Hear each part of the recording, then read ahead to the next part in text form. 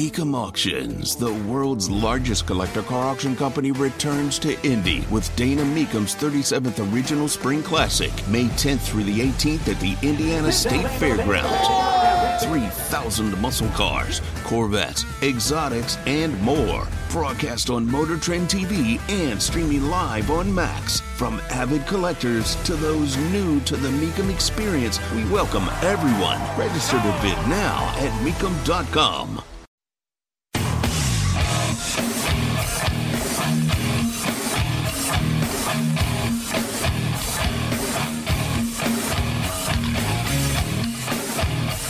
What in the hell do you think you're doing? Hey, John Boy. I'm telling you straight, it's my way or the highway. So anybody wants to walk, do it now. Hey, everybody, we're all gonna get late. And again, it's picked off. It's Darius Leonard, a pick six for the Maniac. Touchdown, I-N-D-Y. Yes, sir. Oh, the Dickens! Double time! John, I have never been better to be on the air with you here in Indianapolis, a place where so many of my dreams have come true. The Ride with JMV on 93.5 and 107.5. The Fan. You know, it's funny. I may turn out to be wrong about this, but I really don't care as much as others might regarding some of this exodus that's going on with the coaching staff in mind. I completely understand it. And again, I'm not minimizing whatsoever, for example, Bubba Ventrone and what he meant to the special teams. But I sit here and I kind of just say, I'd be damned if I'm really going to be worried about that too much. And it's funny, I felt in similar fashion, not all the way, because we're talking about a head coach. We're talking about that position. I'm not, again, minimizing that, trying to make it not a big deal. But what you do coming up here in the spring, and I know I don't have to explain it to you, but I sit here right now and I feel compelled to explain it to you anyway, has such a big deal on the future, on what you can do. It's finding that quarterback in this draft that you trust and can be the guy for you. So much more important than anything really we have discussed. And again, I understand Shane Steichen, big deal, head coach. But yesterday we got talking about the offensive coordinator, reportedly going to be Jim Bob Cooter. I'm not going to say who cares, but it's kind of like that thing in Meatballs. You guys remember the film Meatballs with Bill Murray? It just doesn't matter. They chanted, it just doesn't matter. We could add something to this. It just doesn't matter as much as what you do in the spring as we could add to it. So I see these guys that are leaving. I see these guys that are coming in, and that's fine. But your head coach is going to be the play caller, at least for the time being, which that does kind of surprise me considering what took place right before him in Philadelphia. And the fact that Nick Sirianni realized in year number one, there's way too much going on here. I don't know Shane Steichen other than talking to him last week on the show. Maybe he can just matter-of-factly take care of all the business better than most can. And if you can, more power to you on that. Multitasking. I can multitask, but it's not too deep into multi. I think I'd more describe it as kind of multitasking. I can kind of multitask, and then all of a sudden, everything gets a little bit overwhelming. All of a sudden, things start floating around and going different places, and you lose track a little bit. So I can't lie, I was a little bit surprised that with the evidence that had taken place in Philadelphia, that initially you don't take the lead of what Sirianni did and pass the play calling duties to the offensive coordinator and then worried about other stuff. And as we noticed this season with the Philadelphia Eagles, that worked out smashingly. When you win, it tends to work out. When you win, you look back at stuff, and, even if it wasn't just over the top incredible, it tends to look that way when you win. And again, I'm not trying to minimize any argument or the worth of a guy like Bubba Ventrone, but I really don't care. I may be proven to be wrong. Maybe, if there's a bailage to Cleveland and the special teams unit's an absolute mess, you're going to look back and you go, see, JMV, I told you how important that was. You had to keep him, or you had to keep this person. Had to keep that guy. Yeah, to me right now, it just doesn't matter as much as the decision you make in the spring. That's going to define you. That's going to define this whole thing for years to come. This is just not, hey, I think Jacob Eason can play. Hey, you know what? I'd like to see Sam Ehlinger. It's not that at all. You are, again, unless they do something completely wacky, and that's for another show, you are defining your future. Defining your future with that pick. And this stuff right now, and I know lots of arguments will be made. Well, look, and this is where the special teams unit was. And, just like yesterday with Manning coming back in the tight ends, and look how they were when they had Ebron and Mo Alley Cox and Jack Doyle. And this guy's a difference maker. You're drafting for the future difference maker. That's where you're going with this. All this other stuff is really interesting conversation when it comes right down to it. But again, it just doesn't matter. And certainly it just doesn't matter as much as what you do further down the road. And I would also put up what you do in the spring compared to what you just did last week. And I'll give the nod to the spring. I will give that nod to you. Because that's how important that is. And I think for the most part, a lot of you, if not all of you, know it. I think for the most part you do. But at some point, some of these guys are going to bounce. I don't blame them. Probably don't blame them either. But you just hire other guys you feel that are good enough to take their place, and then you move forward, and then you concentrate on the big picture here. The big picture is who is going to be taking snaps in the long-term future. That's the big picture. Seems like we've been talking about this forever, but make no mistake, that is the big picture on it.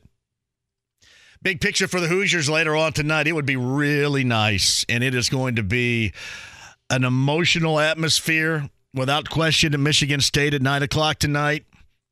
In general terms, it's a very difficult place to win. Everybody knows that. Tom Izzo is a very good coach. Last time out, his team did not look good at all.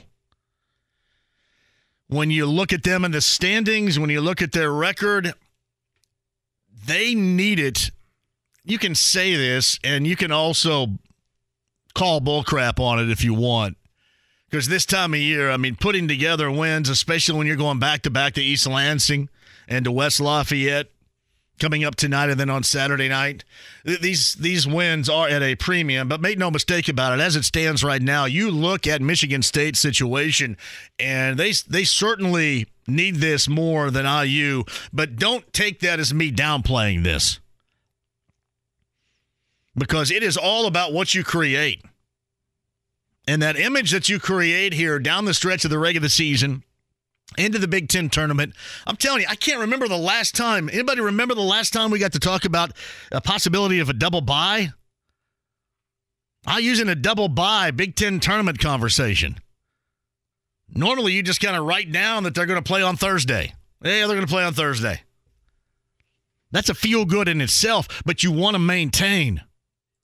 You want to give yourself the chance to maintain, and you go back-to-back in a tough environment with a team that certainly is coming off a bad loss, and then you go to a place that there is no doubt, regardless of the rivalry, they are going to have in mind what took place last month in Bloomington. And they're going to have a full week to load up for that. So it would be nice. And again, a 9 o'clock start, East Lansing, Tuesday night.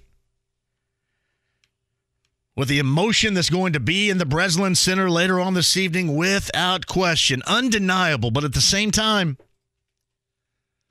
you'd love to see this IU team do what they did in that first meeting at home.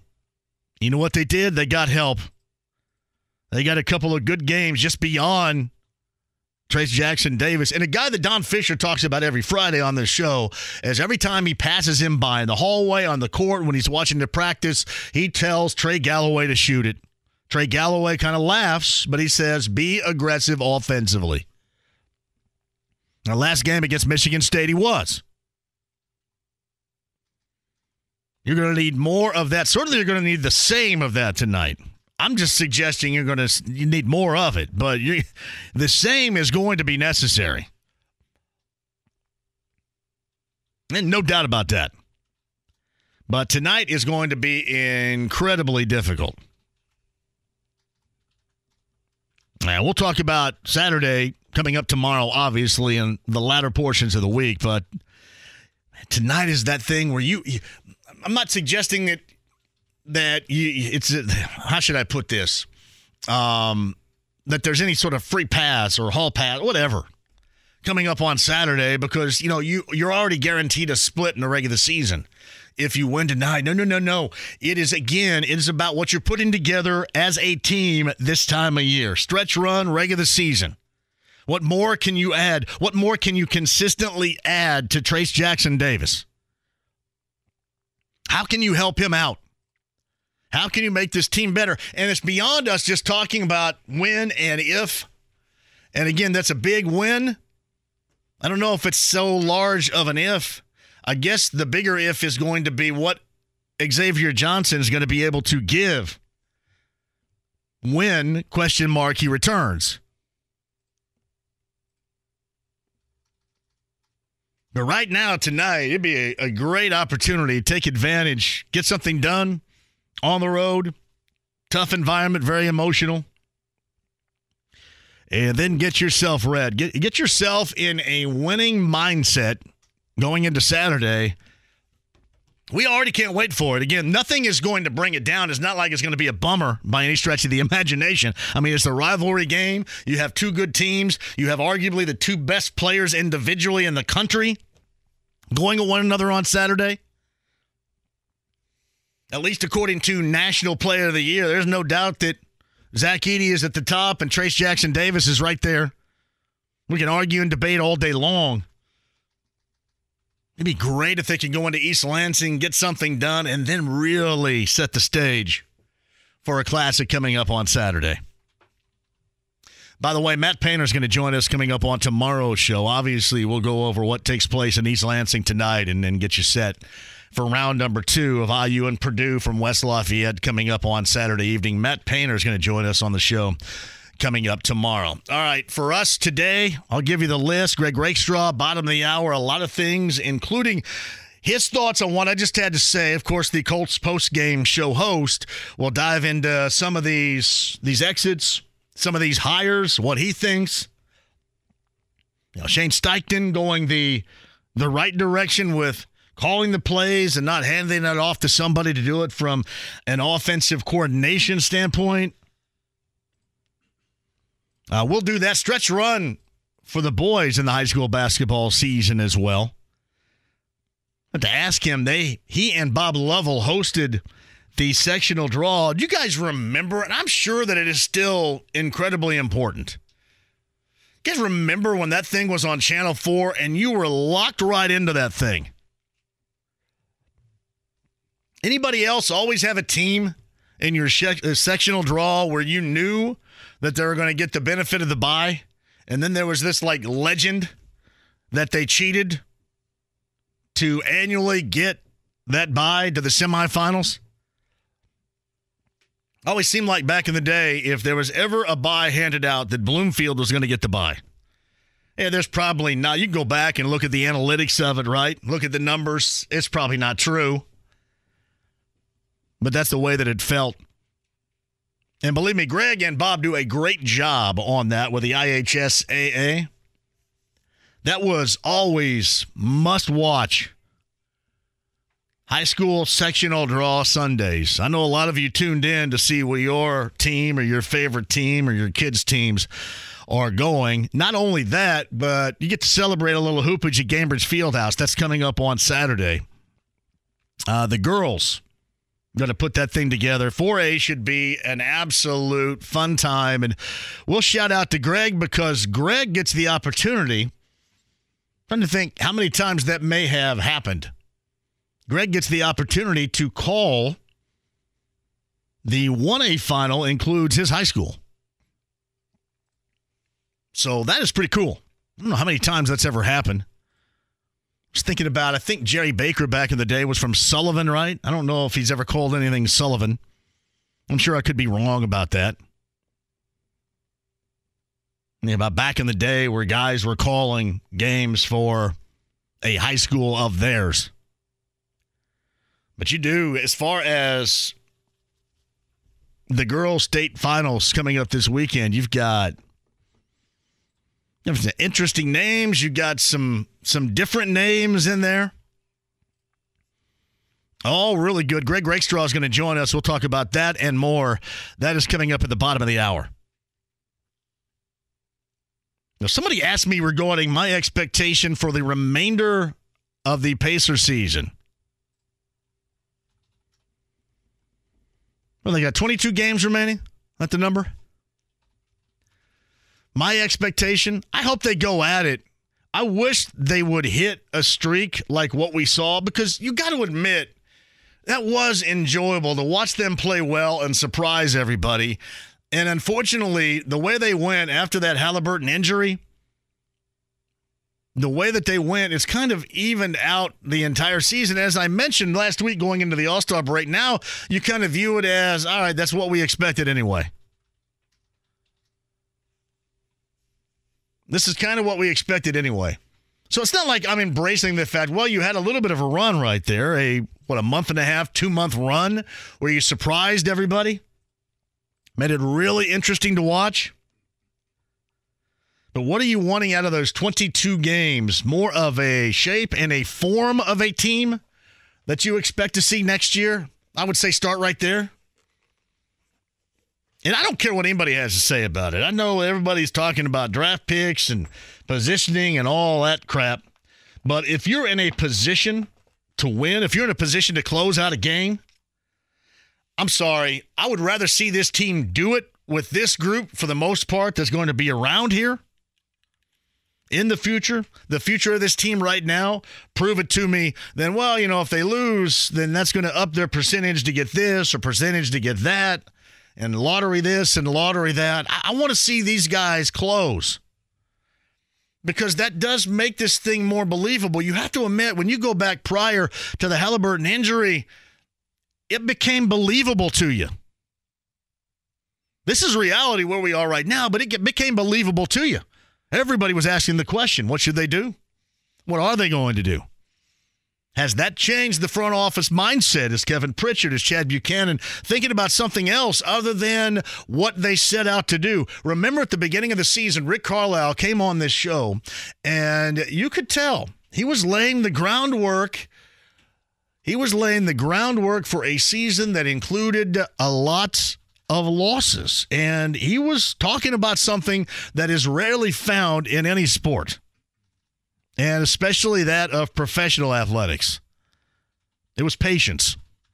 He was talking about patience. We like this group. They're young. They've never played together. We don't really know what we're going to get, but we think if we get something, it's probably not going to be pleasing in a win-loss column. He didn't put it in those words, but that was the explanation. This is what you're going to expect, but we want you around anyway. We want you to be a part of this on the ground floor of this build. And then all of a sudden they started winning games. What did you get, 4 or 5 games above 500? We did. We started to change a little bit. Now, the reality now, that's where we are. That's exactly how we should do it, how we should have looked at it in the first place.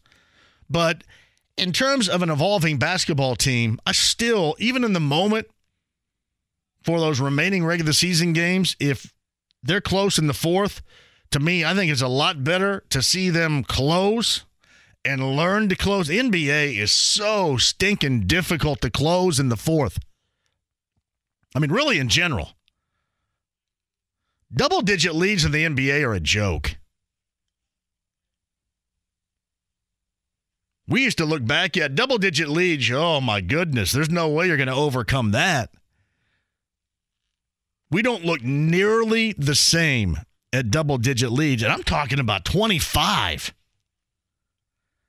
It's almost like now you got to get upwards of 30 in the first half to even be compelled to feel comfortable about anything. Drastically different now. But I want to see this team close. I do. I want to see this team close better when given the opportunity to do it. And not just fade late because they're a bad team, and that's what bad teams do. And I'm talking in terms of bad as being record-wise, youth, undergoing a rebuild, a growth process, all of that. I would rather see them close out some of these games against better teams, like, for example, when they get back at it against Boston. One of the more impressive wins this season for me was going back to, what was that, December? Going back to December when they beat Boston in Boston. Remember how fun that was? And I think I will start right there with when you have the opportunity to close games. Here's the other thing. If somebody could, I would love to see them figure out the issue in the first quarter of games. More times than not, they get started, and they get started in the worst of ways. Just a little bit of a window into figuring out why that's happening, and then do something about it. Like, have a solution this year, even though next year's next year and this year's this year. But find a solution now to these first quarters that it kind of they have just become normalcy. You sit down to watch a Pacer game, don't you, now, and you just expect the first quarter to go haywire. You expect them to come back, which normally they do, but you expect that first quarter to be haywire. I'd like to see that changed up here in the final regular season attempts this Pacer team has in 2023. Or the 22-23 campaign. Greg Rakestraw will talk with us coming up at the bottom of the hour. So a little bit more of the insight to the knowledge that Jim Bob Cooter supplied offensively and for that of Trevor Lawrence in Jacksonville this past year. I know he doesn't call the plays, which you probably say, well, what's he do then? He's involved in the building of the offense and offensive philosophies, according to Shane Steichen, I guess. Mike DiRocco is going to jump on here. We'll talk about that. We'll also talk about the rest of the AFC South and how this thing is going to evolve coming up in the offseason, too. How much of a jumpstart that has been for Jacksonville this past year and what they accomplished. You know, looking ahead at Tennessee, what's Tennessee going to have coming at you next year? Yeah, not to mention the fact that Houston's right up there, too. Houston's right up there in search of another quarterback.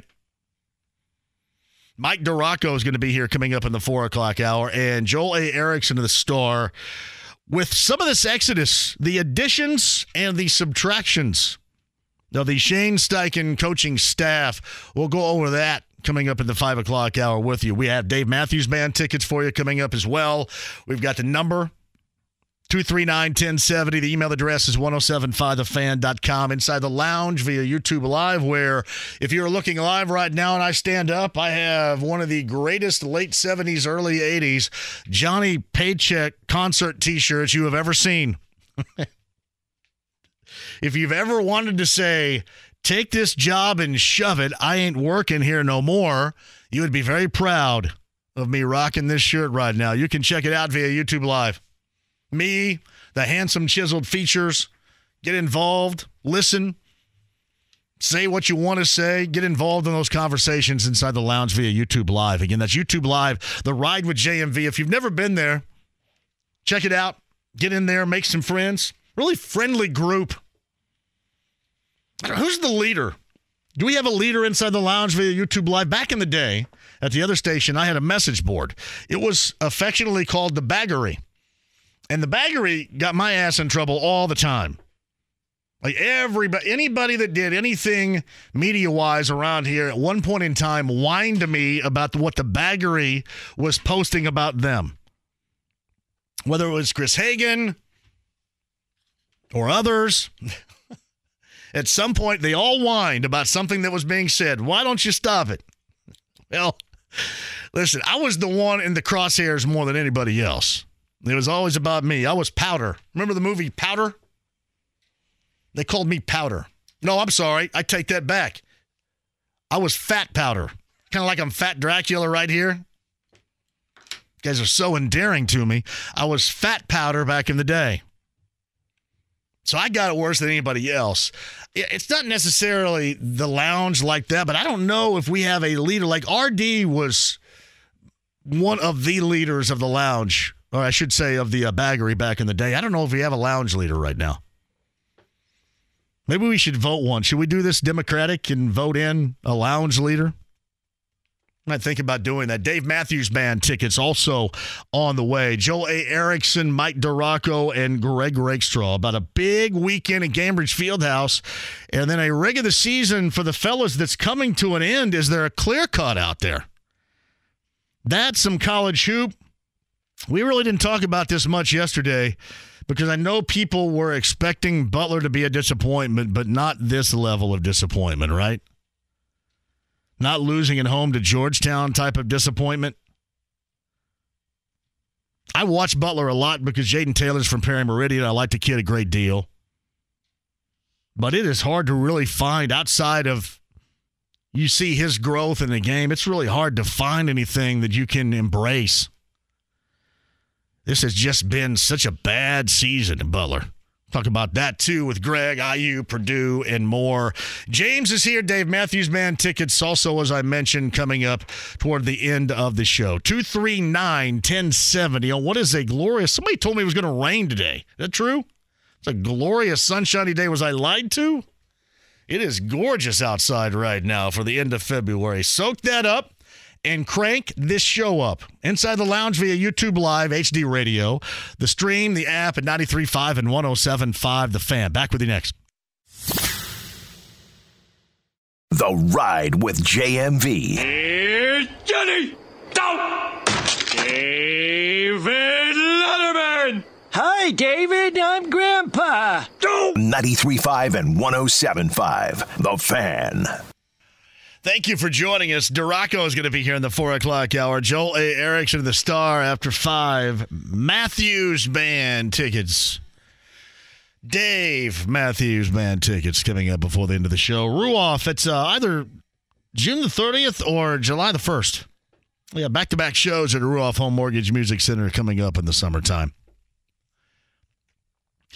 Meantime, your calls inside the lounge via YouTube Live. You guys digging on the T-shirt today? I see response. I think we're trying to find, I don't know if we'll call it the president, the leader inside the lounge. A lounge leader is what we're looking for. If you would like to step up and you're not a jackass and you love to be the leader inside the lounge, let me know. Andy Moore Automotive Group hotline from Everything Sports here in Central Indiana. And certainly down in Harrison County, loud and clear, I'm assuming, coming up on Saturday. It's Greg Rakestraw with us. So let me get this straight. Lanesville, Harrison County, correct? Correct. Corridon Central, Harrison County, correct? County seat, correct. So did North Harrison not get the invite? What happened here? Well, North Harrison was pretty good a few years ago. They made the state finals in 2016 and 2017. In fact, with Lanesville making the girls' state finals on Saturday, all 4 Harrison County high schools have played in the girls' basketball state finals in the last 20 years. Who's the other one? What's the other school? South Central would be the other one. They are the two South Central. So there's South Central of Union Mills, which fittingly, given the fact that you're giving away Dave Matthews Band tickets, they're the satellites. The South Central Rebels from my neck of the woods, located in lovely Elizabeth. Gotcha. It's Greg Rakestraw with us. I also thought about this. Has there ever been anybody that has called a state championship game that is from the school in which they're doing the play-by-play for?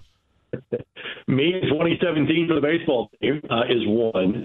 If Sullivan had beaten Beech Grove in the semi-state last year, Jerry Baker and I would have swapped games. I gotcha. So Bake is a Sullivan grad. That's what I thought. I guessed him a little bit earlier, him being from Sullivan, by the way. You know what? With Jerry Baker, I'm sorry. Whenever you hear, we're doing these IHSAA, what they call them, vignettes or whatever here, daily. And when you hear Jerry Baker do a call, I'm telling you, it gives you a little bit of a chill. It does.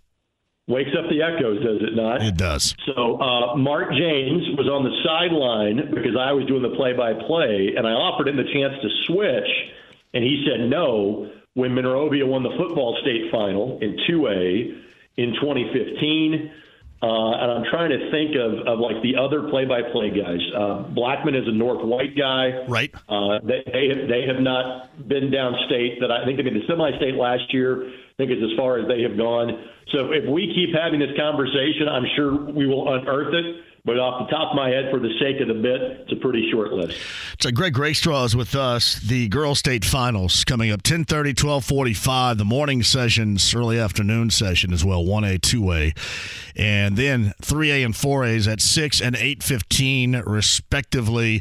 It seems like that there's a lot of new name flavor going on this year in the finals. That is correct. Your buddy's team in Bedford North Lawrence, they're kind of the one bit of the old guard. Yeah. Forest Park is the defending 2A champs, but you have 5 first-time finalists, Lanesville being one, their opponent Bethany Christian being the other. The only other team that's been before is Corden Central. That's been 18 years since they made it.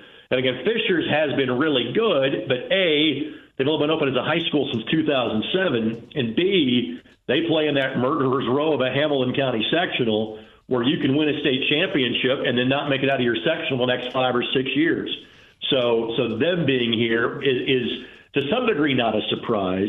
South Bend Washington was such a heavy favorite, and then their top player got hurt at the end of the year, and it kind of brought them back to the pack a little bit. But Fishers is a really good team, and frankly, having seen both Fishers and Bedford North Lawrence, I think that 4A game is going to be phenomenal. It may not be pretty. It may not be a lot of offense, but those two teams are very similar. They switch everything. Yep. They're completely New Jersey defensively. That might be first to 40 wins day. I saw B&L and Center Grove on Saturday morning, and the thing that stuck out to me was how physical Jeff has his Lady Stars play. They play, and I'll give you a great example too. Chloe Spreen is clearly their best player, best offensive player, and she was chicken winging it and elbowing and everything. They are a top to bottom very physical group.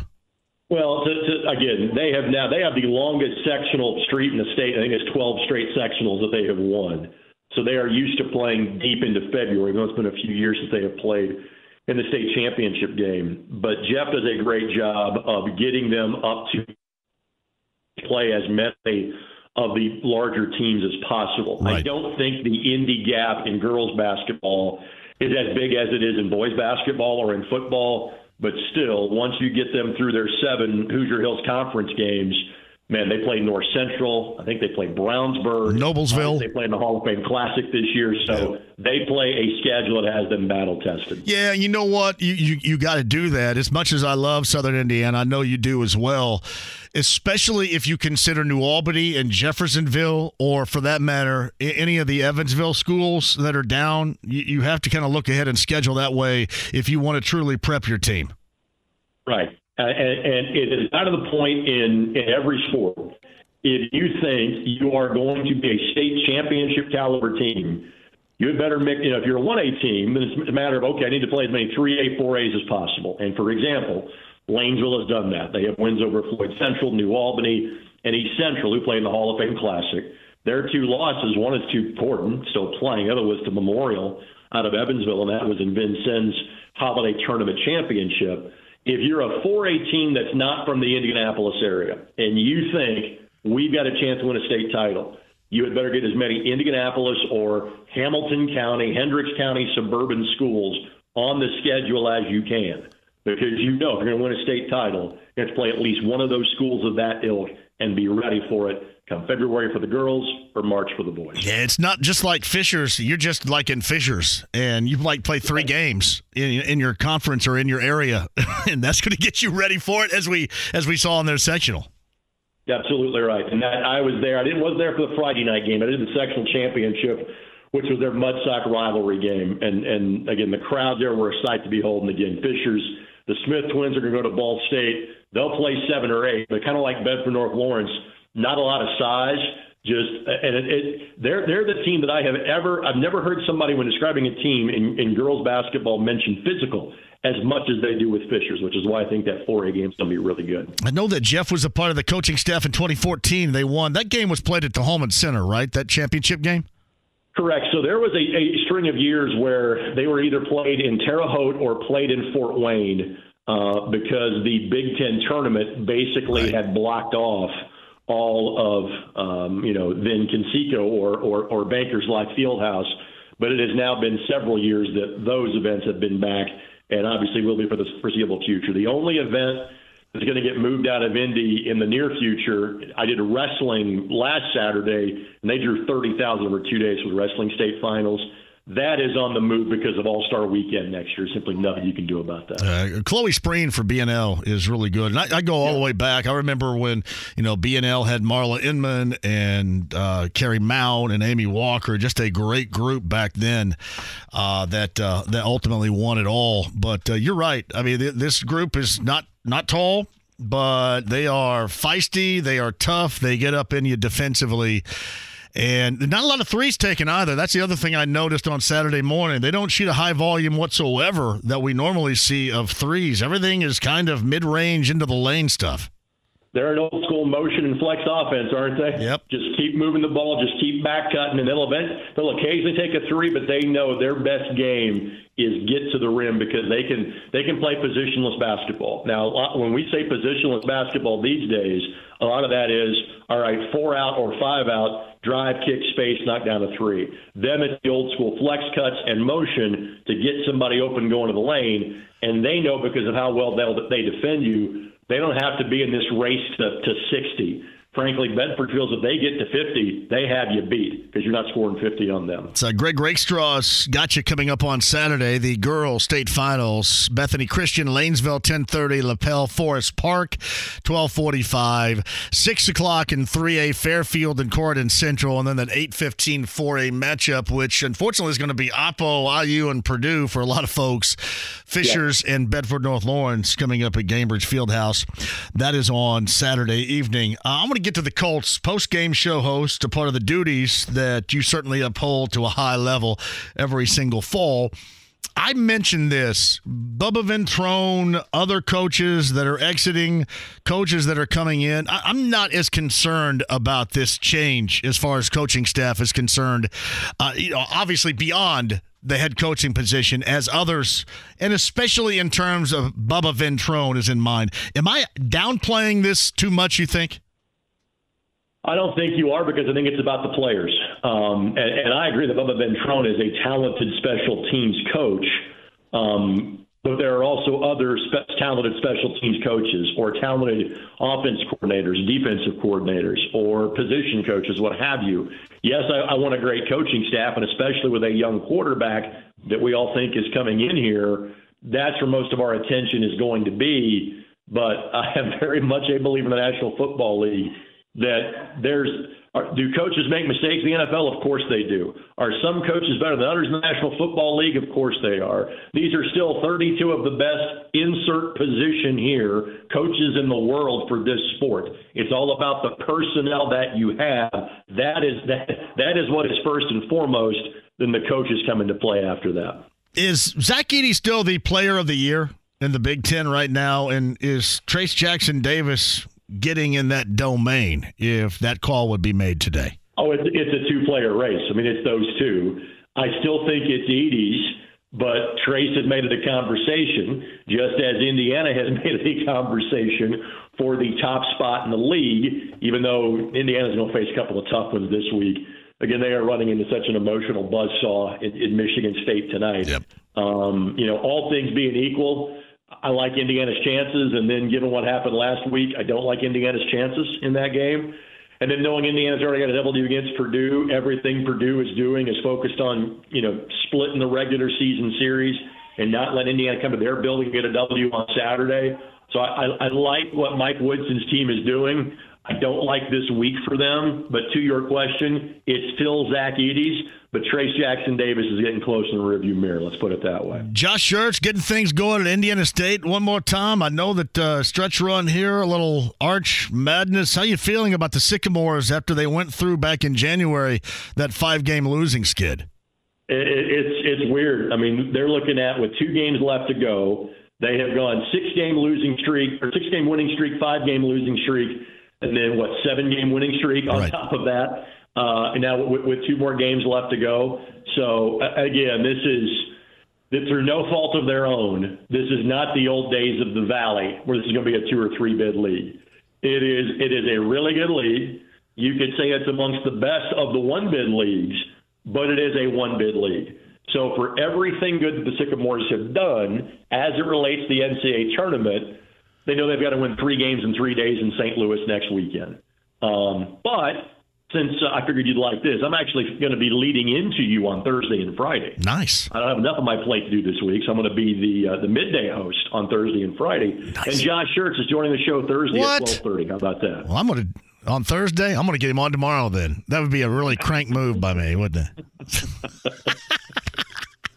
You can ask all your questions. I'm sure I'll ask different questions when we get together. No, I'll let you do that for sure. That's awesome though. No, it's good for them that they're in that position, especially after losing 5 consecutive. It looked like it was circling the drain, but they got it back going again. Michael Lewis, or as Dane Fife likes to reference him, Dennis Lewis, and the job he's done in year 1 in Muncie. Phenomenal.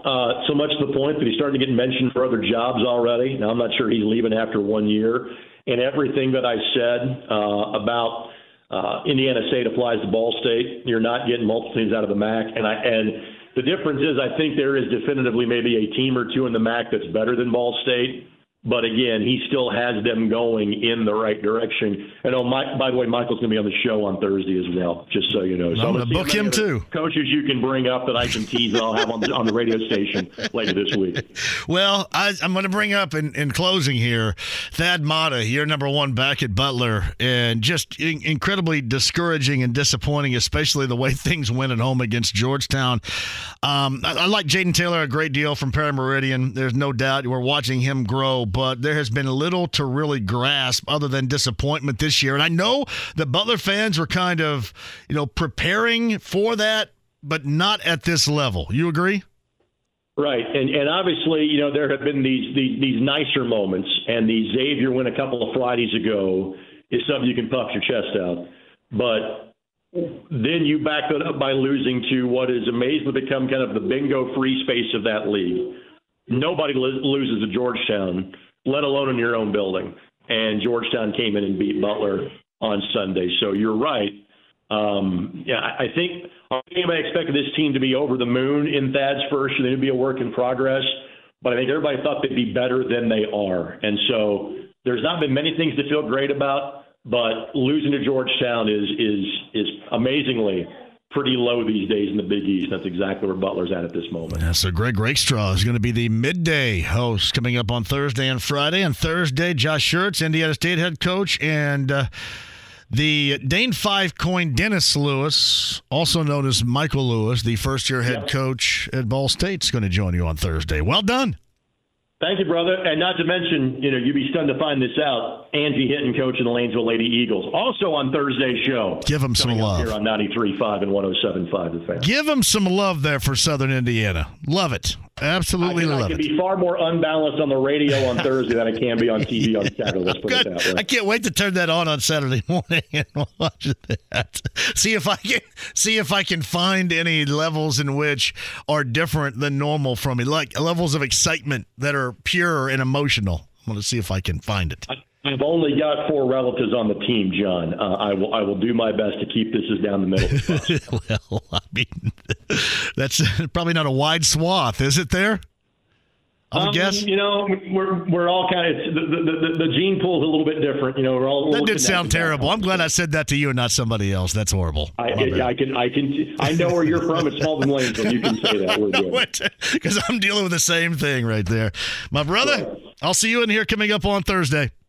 See you, buddy. Greg Rakestraw on the Andy Moore Automotive Group hotline.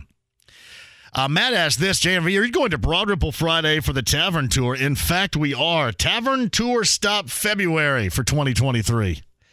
The Broad Ripple Tavern. Guys going to be out for that? Seems like it's been forever. I think it has. Broad Ripple Tavern, Broad Ripple Friday, Tavern Tour stop. That's number 2, month of February in 2023. Heaven Hill Distillery, betting analyst Brent Halverson, and more. So you guys all got to make it. I see Kevin's going. Matt's going. Got to get. Hey, I tell you what. Here's the other thing too. Why don't you? All right, Grifty. If you're going to lead us inside the lounge via YouTube Live, lead some of them to go ahead and stay inside the lounge, but join us on Friday. That'd be great. Tavern Tour stop. Broad Ripple Tavern, Heaven Hill Distillery coming up on Friday. Broad Ripple Tavern in Broad Ripple. 93.5 and 107.5 The Fan. The Ride with JMV. They call me Cuba Pete. I'm the king of the rumba beat. When I play the maracas, I go chick, chicky, boom, chick, chicky, boom. 93.5 and 107.5 The Fan. Joel A. Erickson to the star of the 5 o'clock hour. The exodus and the additions to the coaching staff here. The new coaching staff of Shane Steichen. By the way, if you missed Shane Steichen, his first interview with us last week, podcast 1075thefan.com. I'm still impressed about getting 15 out of that, too. He's just a short answer, dude. I'm good with it because I was loaded and ready to go.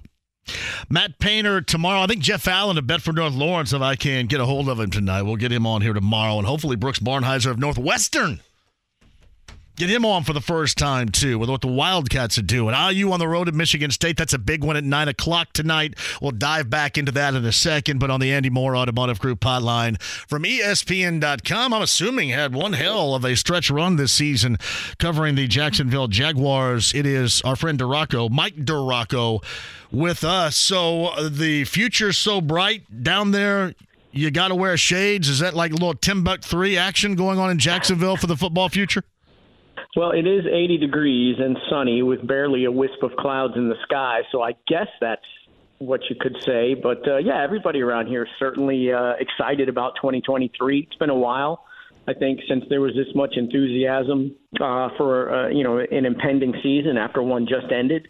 So everyone around here is enjoying it for sure. We'll see how it goes, though. What is the feeling from the fan base regarding the future of Trevor Lawrence after this past year? Oh, gosh, it is markedly different than it was last year because there were a lot of people who were vocal that he didn't have what it took, that he was a bust, and the Jags made another mistake. And now it's pretty unanimous that he's headed for that superstardom level of Burrow and Mahomes and Josh Allen and Herbert, those kind of guys. So it's like I said, it's just all happiness and wonderfulness here in Jacksonville this offseason. Which is great for the franchise because they're trying to get some stadium work done, and that's supposed to kind of get thrown out to the city council in the next couple of months. So you got to strike while the iron's hot. So everybody here is excited, 100%. Yeah, that's good too. It seems like it's happening at a good time within the AFC South. You could also make an argument anytime, basically, in the AFC South is a good time to get hot or get better. But certainly at this time, when you look around, there are a hell of a lot more questions, Mike, than answers. Yeah, I mean, you have the best quarterback, head coach, combination or situation here in the division right now. You've got a rookie head coach. in Indianapolis. You don't know what the quarterback situation is going to be. In Houston, you have a rookie head coach, and you don't know what the quarterback situation is going to be. And in Tennessee, you've got a rookie GM, a proven head coach, a very underrated head coach, I think. I think it's going to be Ryan Tannehill, but who knows? And certainly shouldn't be Malik Willis, so you don't really know where they're going and how much longer can you build an offense around a running back that's going to turn 30. So if you are wanting to pick the early favorite, I don't think you can choose any other team but the Jags in 2023. All right, James Robert Cooter as the passing game. What was the title down there? Passing game coordinator? Is that what it was in Jacksonville? Yeah. I was going to say passing game specialist. Close. What did he add as far as the growth that we saw? If you wanted to target anything that he added to that offense with the growth that we saw, what would that have been?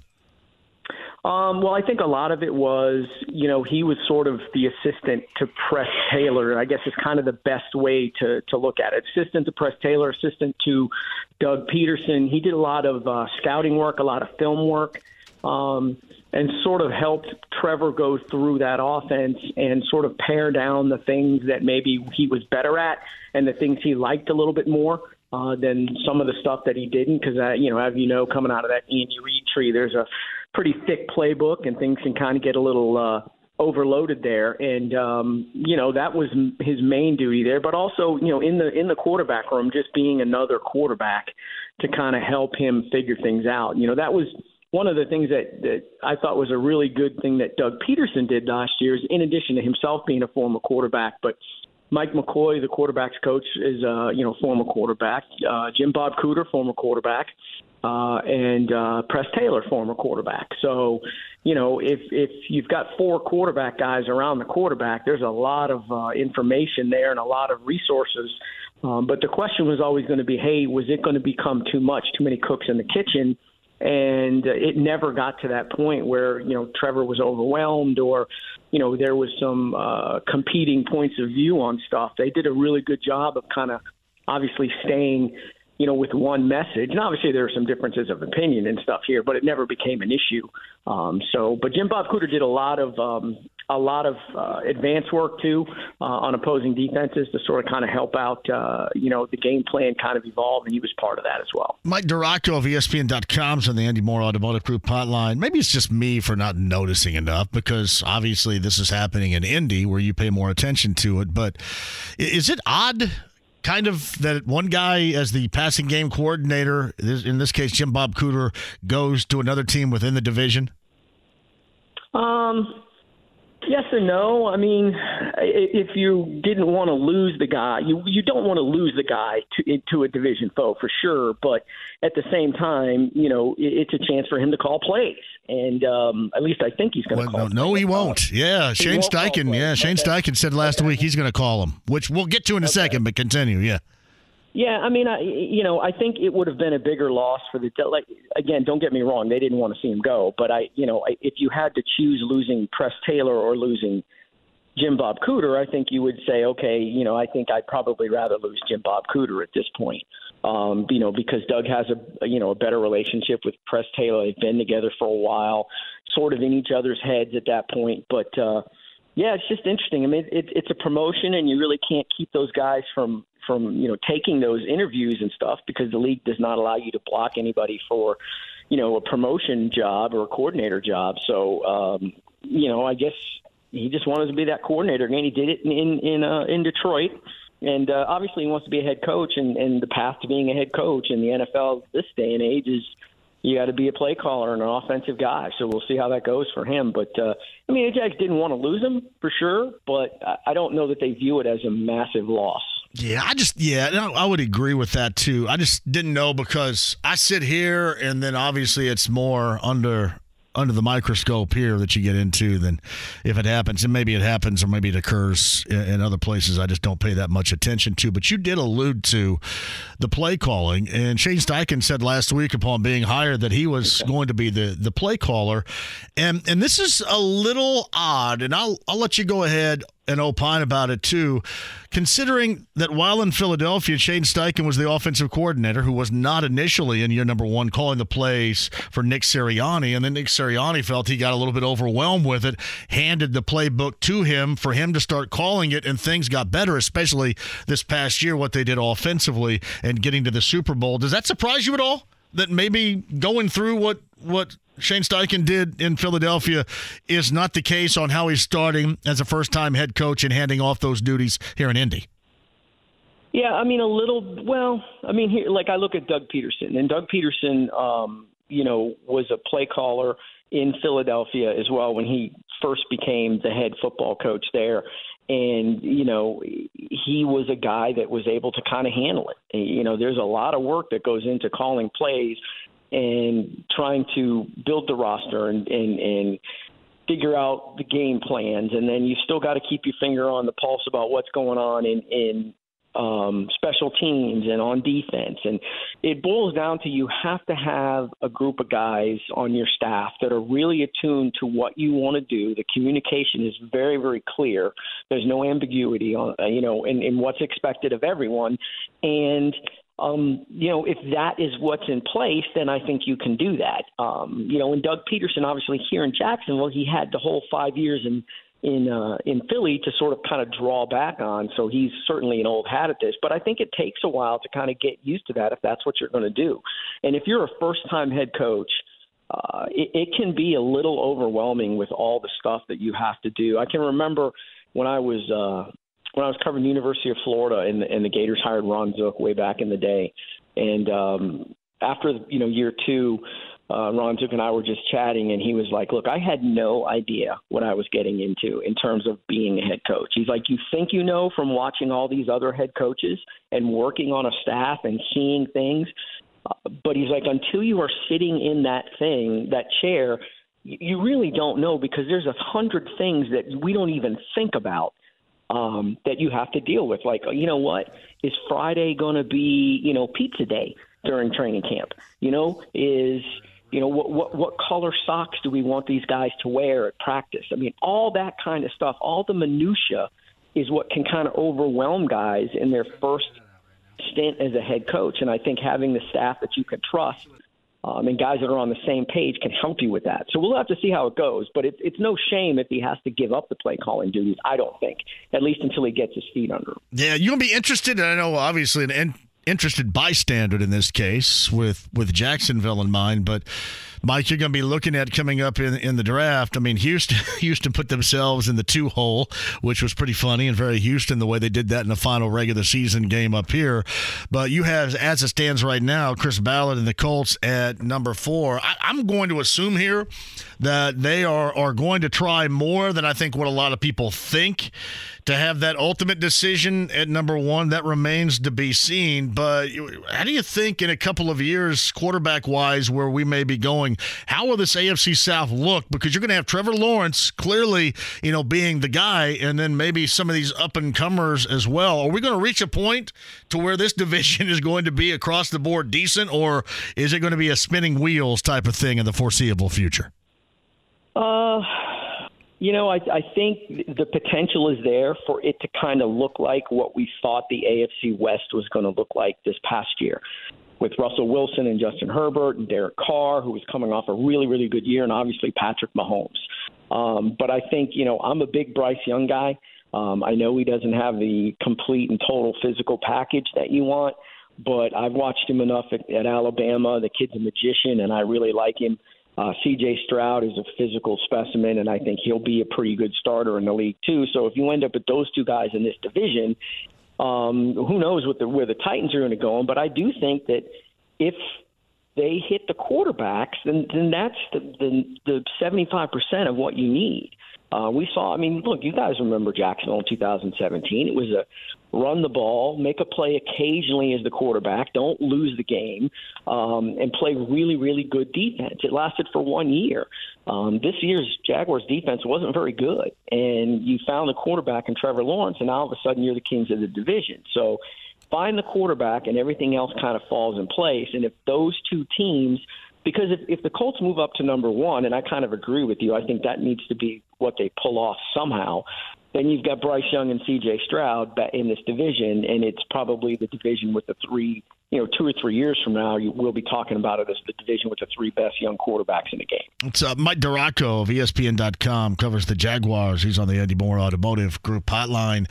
I do want to bring up free agency just a little bit here because a year ago, Jacksonville went off what the normal script is, and they handed a buttload of money to Christian Kirk. And I'm sorry, you look at it the way that it turned out, and it went really well. Will that shake up any philosophies around the NFL in terms of free agents and skill position players? Because, Mike, full disclosure here, I wish it would shake some things up around here. I really do. I don't know if it's gonna. Who knows? I hope there's a change or an adjustment in philosophy. But do you think other teams get a grasp on what Jacksonville did to make their offense better this past year in free agency? I don't know, because the thing of it is teams have the philosophy. It's pretty set. The Packers are not going to go out and spend a ton of money in free agency. That is just not what they want to do. And in reality, you don't really want to have to do that anyway. You want to be good enough to draft your team, like a team like the Steelers does, where they're able to kind of draft and keep developing, and they still manage to make the playoffs. And, Mike Tomlin just wins and wins and wins. I think we'll see some teams go ahead and make the big splash, but I don't know that it's going to be like, hey, look, let's go ahead and follow the Jags model and sign, a skill position player that is pretty good, but that no one thinks is really an elite player, and overpay, reset the market, piss off every other team in the league, and then hope it works out. Which is essentially what happened. Now, it worked out great for the Jags, absolutely. And the Zay Jones signing, the Evan Ingram signing worked out fantastic too. But, how many times do you see a team bat, 700-800 in free agency? Sometimes it just doesn't happen. You sign a couple of guys, you think that they're going to be great fits. It doesn't work out. Things don't happen. And then you're stuck in salary cap hell. And, I think that's sort of why a lot of teams don't want to do that. But, I do think there's times when you should go out there and open the checkbook, especially if you feel like you're 1 or 2 players away and that guy comes available. Whether that involves free agency or potential trade. We hear all this talk about DeAndre Hopkins wants out. Well, Where would he go? That kind of stuff. And the same thing with, the quarterbacks are a whole different story there with the Aaron Rodgers stuff. So we'll see how that goes. But, I just think that teams are going to stick with what they feel comfortable with, and maybe an outlier, every once in a while go spend big. But, I know the Jags don't want to have to do that again either. They've got some salary cap issues this year. They got to get under the cap, $31 million over. And, I don't expect them to be big players in free agency at all. And Trent Baalke has said, hey, look, I don't want to have to do that again. I'd rather just pick up some depth guys and, occasionally here and there spend on somebody. So we'll see how that works out this year for them. But, they nailed it last year without question. Yeah, I agree. I don't know how Chris is going to get around it in some respect with trying to get more offensive help with this team the way that it is right now, especially with the things on this team that he has had, as a foundational piece philosophy-wise in a build that just hasn't worked. Before I let you go, any tough name decisions that Trent Baalke and Jacksonville will have to make coming up here in the foreseeable future? I think Shaquille Griffin is gone. That's just a formality of whenever they cut him, and that'll save them $13 million. I think they're going to approach some guys about restructures, but it would not surprise me if a guy like Roy Robertson Harris, the defensive tackle, and Jamal Agnew, the kick returner receiver, are released. But those guys are also guys they could come to and say, hey, can we restructure a little bit and push some money ahead? I wouldn't be surprised if they approach Christian Kirk about doing the same kind of thing. The Jags will be going into Trevor Lawrence's third year. After that is when you can first re-sign the guy or sign the guy to a big extension. I wouldn't expect them to do that. I think they would go the next two years and then start talking big deal there. So you have that flexibility to push money in the future when you don't have to pay the quarterback. It's Mike DiRocco of ESPN.com. A little bit about the AFC South as we get closer and closer to free agency. Actually, we got to whisk by the Combine. Are you coming up here next week? I am not. This is actually the first time in like 4 or 5 years that I am not making the trip to the Combine. So just a little bit more late February golf for me. Well, one less guest that I can get. It's one of my favorite things. You know, you'd think that I'd be thrilled about having it around here, but it's not that big of a thrill because you go down and do the show and you have all these guests. I know you wouldn't do that to me, but you have all these guests, especially these players that walk right by you and you'd love to talk to, but you're told over and over again they don't have time. They just keep on moving. So unless you're a special interest type of deal. So yeah, I keep hearing from some of our older or more experienced writers about how it used to be back when in the day when you would just be standing around and guys would walk out of a meeting or something and you would just grab the players and you could talk to them as long as you wanted. So things have changed.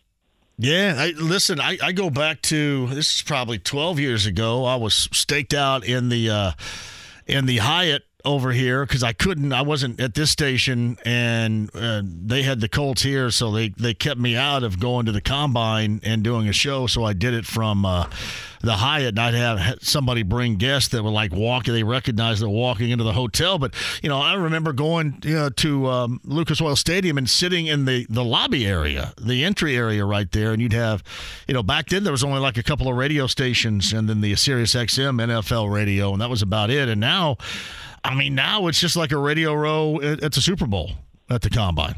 That's what you got. Yeah, it's not real conducive to getting a lot of unique stuff from people, that's for sure. They got to control the message, man. That's all they want to make sure the right message gets out. Yeah, no doubt. Always a pleasure. Have a great offseason, and I'm sure we'll catch up again relatively soon, Mike. Thank you.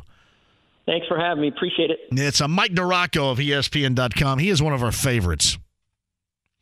Hey, by the way, former Pacer, remember at the trade deadline, Pacers made that deal, and in making that deal with featuring Jordan Nwora, for example, in making that deal, they had to part with Terry Taylor. Terry Taylor has signed a two-way deal with the Chicago Bulls, according to Adrian Wojnarowski.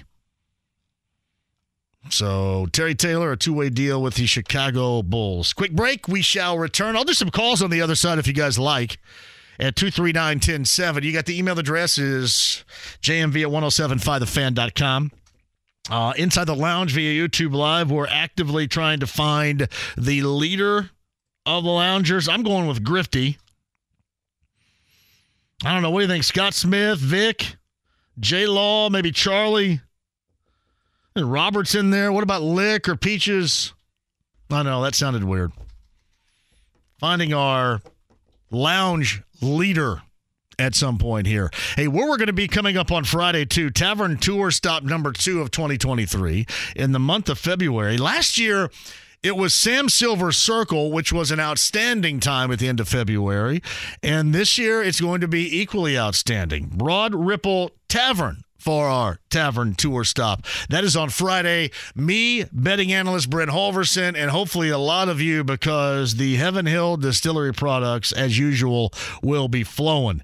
Tavern Tour Stop number 2, 2023, Broad Ripple Tavern in Broad Ripple, coming up on Friday. Your calls, Joel A. Erickson of the Star, still to come regarding the change on the Colts coaching staff after the hiring of Shane Steichen last week. The new offensive coordinator, what's going to be defensive coordination-wise? That, Bubba Ventrone, and more.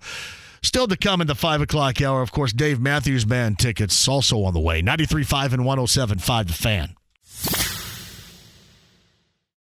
The Ride with JMV. Why not, Mr. Venkman? Because you did not use the magic word. What is the magic word, Mr. Venkman? Please. 93.5 and 107.5 The Fan.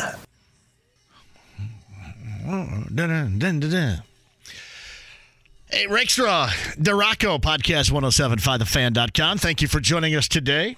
James, the producer. I'm John, the host. Always appreciate your presence. JD says opinions are like armpits. Everyone has a couple, and from time to time, they stink. Not mine. I never rock the bow.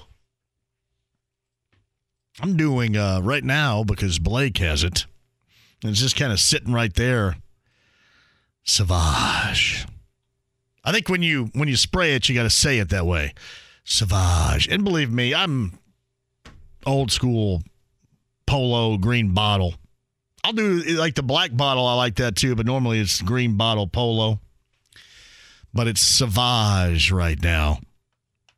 But JD's in response to last week's conversation with Rick Venturi regarding Bryce Young. The Colts must get up to number 1 to get Bryce Young. I will say this. You got to make sure if it's not Bryce Young you like, you got to make sure you get what you like. And again, if they stay at 4 and they draft a quarterback, they're going to say, this is the guy we've hard targeted the entire time. We're never really going to know.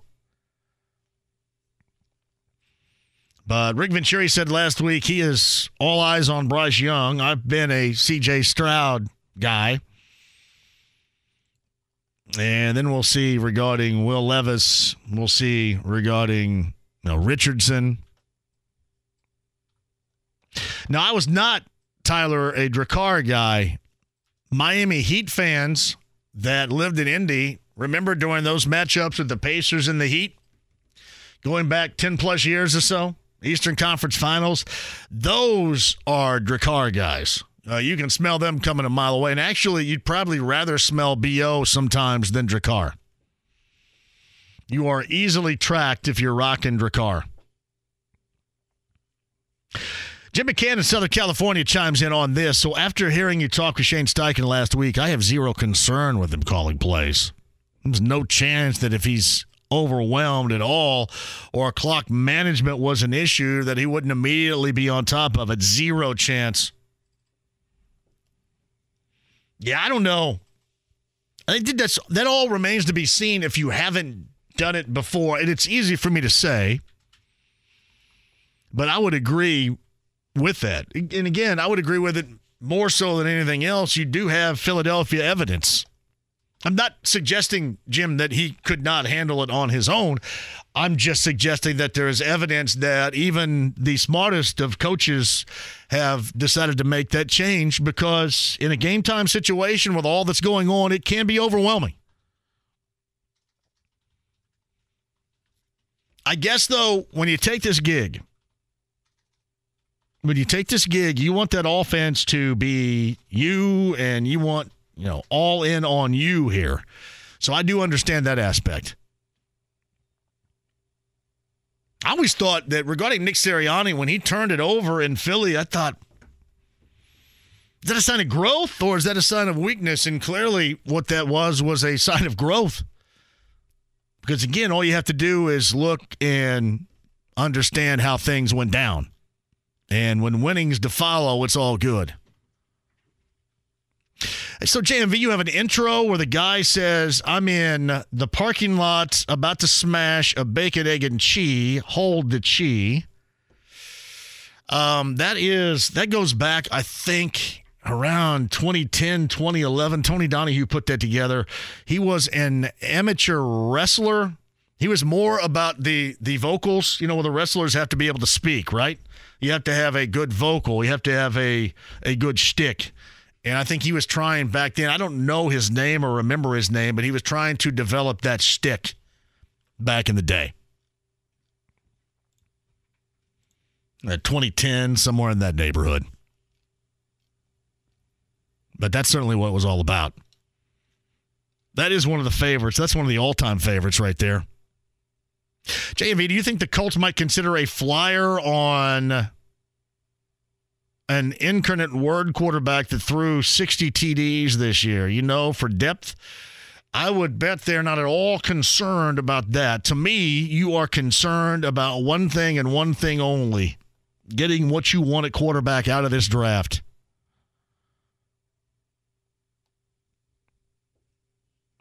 JMV, you have to upgrade to Polo Black or the red. The green always made me smell really good, but I do like the black, Jamie. I don't mind Savage. I get on board with Shavaz a little bit too. Shavaz.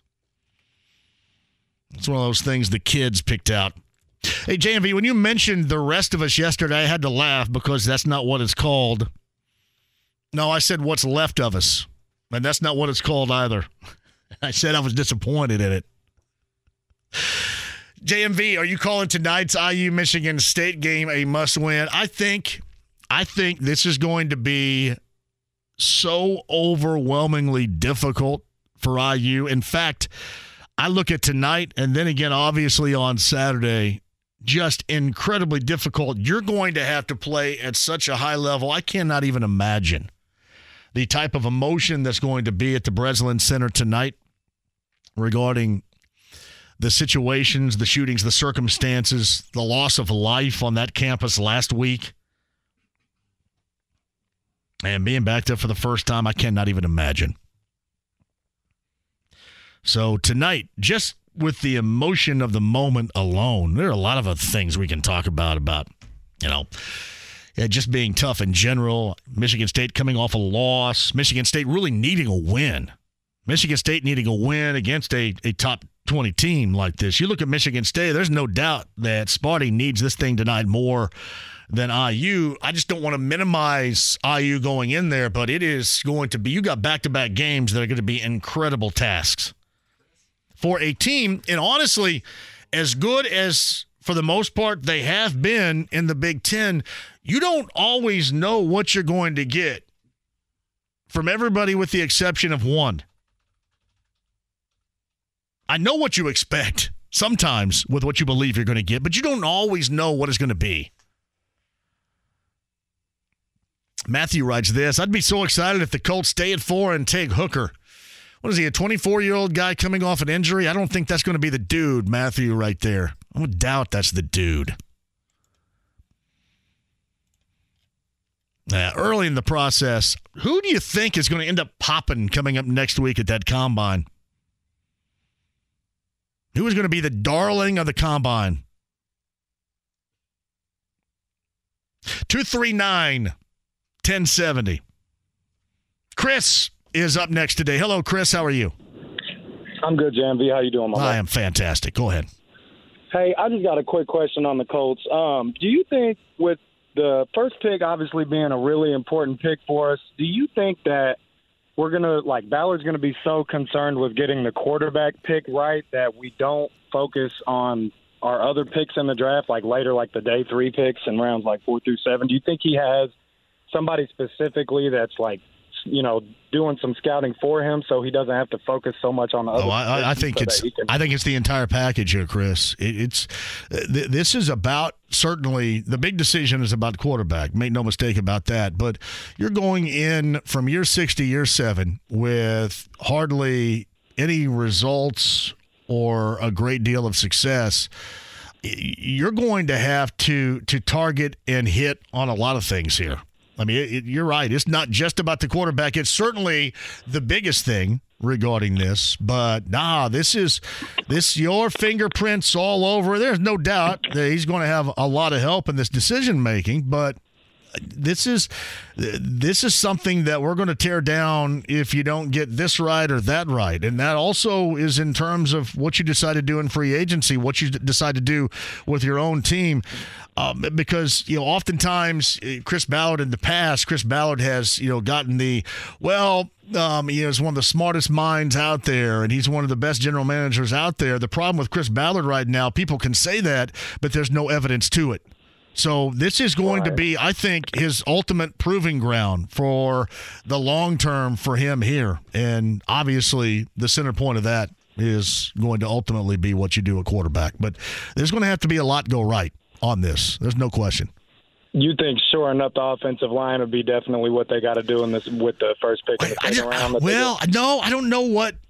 To me right now, it depends on the belief that you have. If you have the belief that this is something that you can fix and the talent is still there, maybe you try to do something with that. If you believe Bernard Ryman is the guy at left tackle, you go ahead and stick to that. I guess it just depends on what you believe. I think we're all we kind of lose focus of everything else because I think we're so spotlighting the quarterback and who you draft, there is a lot going around on this team that you have to evaluate, look at, and wonder whether or not that's going to be, even in the short term, a part of your team moving forward here. A ton of it.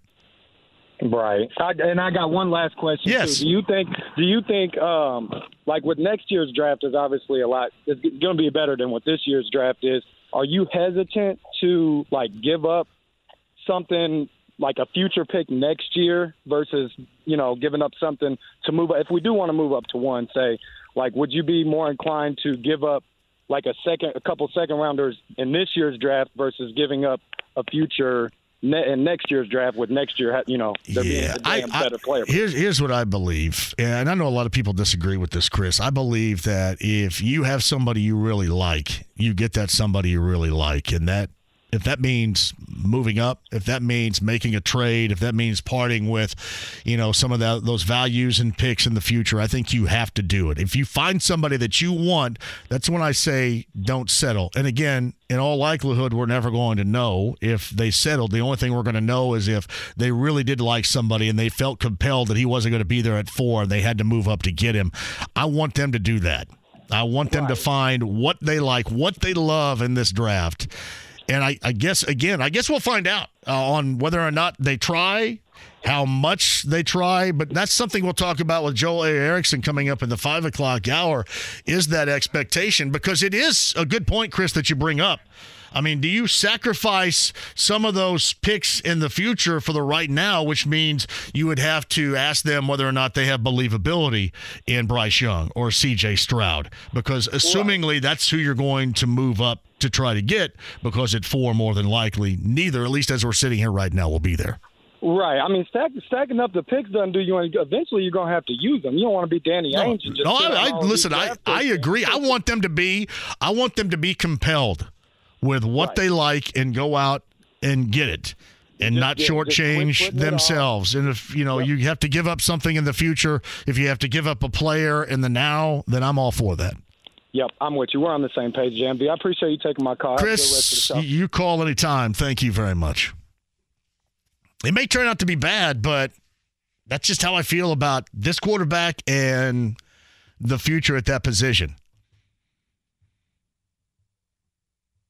I just don't know if you spend next year knocking around with somebody you really don't believe in and then figure maybe you get back and get up near the top again. You really don't want to be anywhere near that neighborhood again. And I thought that's one thing that Rick Venturi mentioned last week is so rarely you were up here, and a couple of times in the past when they were up there at number 1, they made it happen. And Rick Venturi felt compelled about this year being those times that number 1, in his opinion, and Bryce Young is so far superior to everybody else at quarterback in this class that if you're the Colts and knowing what you need so badly, you motivate and get up there and get it. Kevin's at 239-1070. Kevin, welcome to the show. How you doing, JV? Kevin, I'm great. I just wanted to say kudos to Joey Votto. Never been a hater, but more of a Cubs fan than a Reds fan. And to see a professional athlete come out and call himself out and the team out and say, hey, man, we got to do better for our fans and the organization and everything. I thought that's big time. So Votto, I'm not privy. So he said that here when? Today? Yesterday? I would say yesterday. It's Twitter and everywhere. So Votto says we have, because I don't expect them to do better. That's what you? No, 70, 75 wins maybe this year? Yeah. But, I mean, to me, being a Cubs fan for decades, we've seen them trade away championships, and the Reds have done it, it seemed like, in the last 10 years or so with the amount of talent that's come through there. And I think that's what he's kind of hitting at. I see it now. It says, Votto says, bring the cynicism. This team deserves it. Yes. And it's not even so much the players on this team. It's the folks that run the team that deserve it.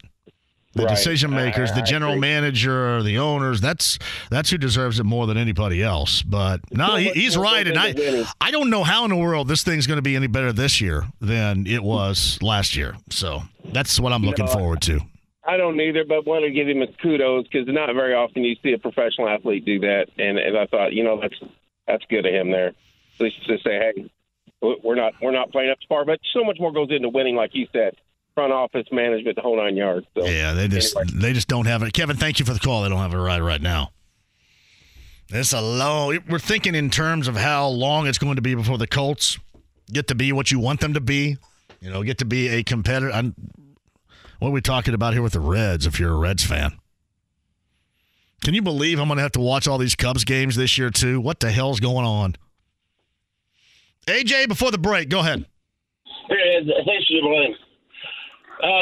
If I'm Ballard, I'm mortgaging the near future to get my quarterback in the draft, but I am also spending every single penny that I've got in the salary cap, because if even Peyton Manning went 3-13, and if Ballard goes 3-13, he's gone. So if I'm Ballard, I'm also going out there to get me a quality quarterback to mentor my new quarterback. So like a Derek Carr, I'm going after somebody that can run. Well, he's not going to be Derek Carr. But I get what you're saying on this, and clearly it's not going to be Matt Ryan. So people have brought up like Gardner Minshew just with the relationship to a year ago in Philadelphia. I could see that. What'd you say? Garoppolo? Nah, it's not going to be that either. It's going to be lower scale than the names in Carr and Garoppolo that you brought up.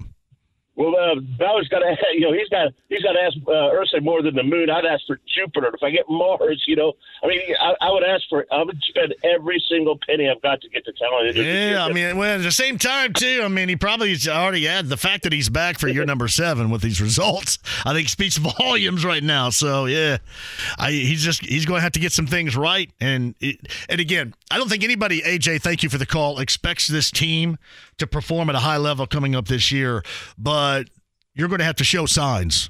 That the signs showing of growth of this team will have to be seen. It will have to be easily seen, not something you have to dig for it and then because of your incredible football background bestow that great wealth of knowledge to the fans out there. It's something you guys are going to have to see. Quick one, we'll come back. Joel A. Erickson, I'll ask him how he expects the Colts will handle the offseason, in particular free agency and the guys on their squad that may or may not be there coming up next year. Joe, top of the hour, Dave Matthews Band tickets as well. 93.5, 107.5, The Fan. The Ride with JMV. Smokey, this is not Nam. This is bowling. There are rules. 93.5 and 107.5, The Fan. Corey Kenny says, I'm going to be a Cubs fan before the season is over. I am a fan and a friend of Tucker Barnhart. I don't know if I can go that far. I will enjoy when he performs well. Don't get me wrong.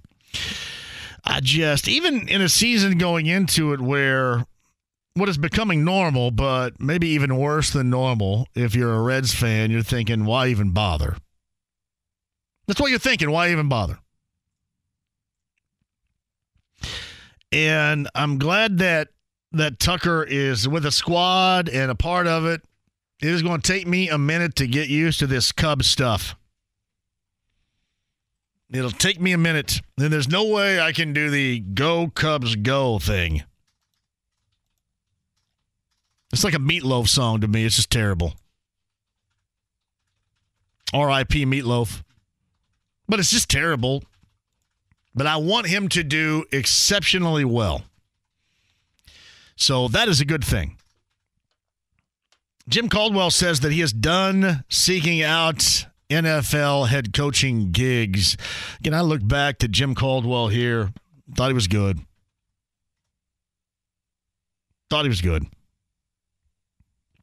What's going on? I complain about my knee all the time, right? Whining and crying, 53-year-old dude playing 2-3 times a week now. Oh, my knee. Lonzo Ball. Done for the season. And evidently they can't find out is what they're saying what's going on with his consistent knee pain, or they know and they're really not telling anybody.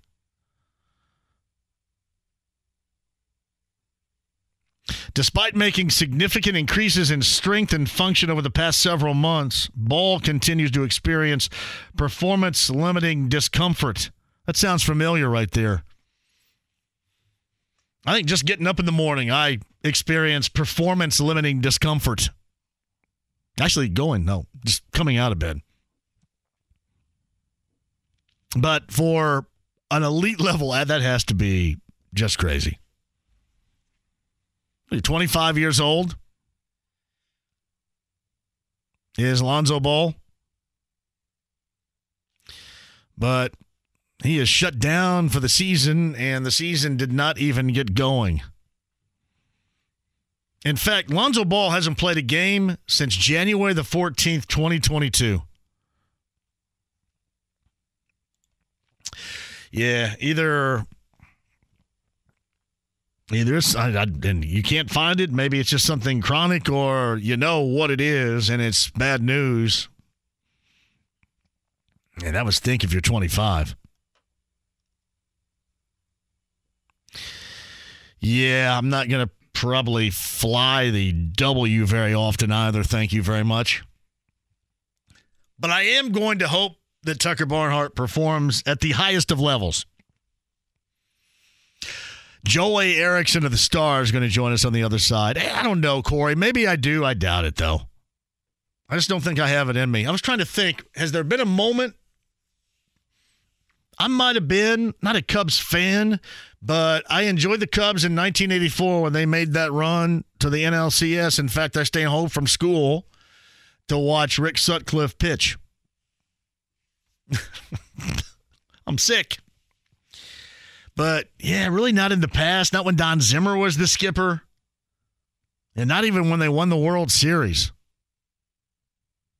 So this is going to be a little bit new and fresh for me right here going into the season with a friend of this show, Tucker Barnhart, a part of that Cubs roster. Rakestraw DeRocco so far, 1075thefan.com. That's up on a podcast. Regarding the offseason, free agency outs, free agency within. Joel A. Erickson of the Star. We're going to find out if he's got any answers on that or any predictions or anything more regarding the Colts. Joel's going to join us next. The Ride with JMV. We are Thermians from the Klaatu Nebula, and we need your help. Is this about the gig tomorrow? Just hammer out the details with my agent and make sure there's a limo at my house. Remember, mum is the word. Certainly, but Mum. 93.5 and 107.5. The Fan. Mike DeRocco, by the way. Chris asked where you can find that podcast, 1075thefan.com, ESPN.com's Mike DeRocco a little bit earlier. Jim Bob Cooter assessment from what he provided a year ago to that offense as the passing game coordinator. Moving on here is the offensive coordinator with a head coach, first year-wise, Shane Steichen, that's going to be calling the plays. That and more. As I mentioned to Greg Rakestraw a little bit earlier, tomorrow, Matt Painter, head coach of the Boilermakers, on this show. IU, Michigan State tonight, 9 o'clock. That tip time from East Lansing. That means an 8 o'clock get-together downstairs, 93 WIBC, with Don Fisher, the voice of the Hoosiers, and the pregame show. Again, 8 p.m.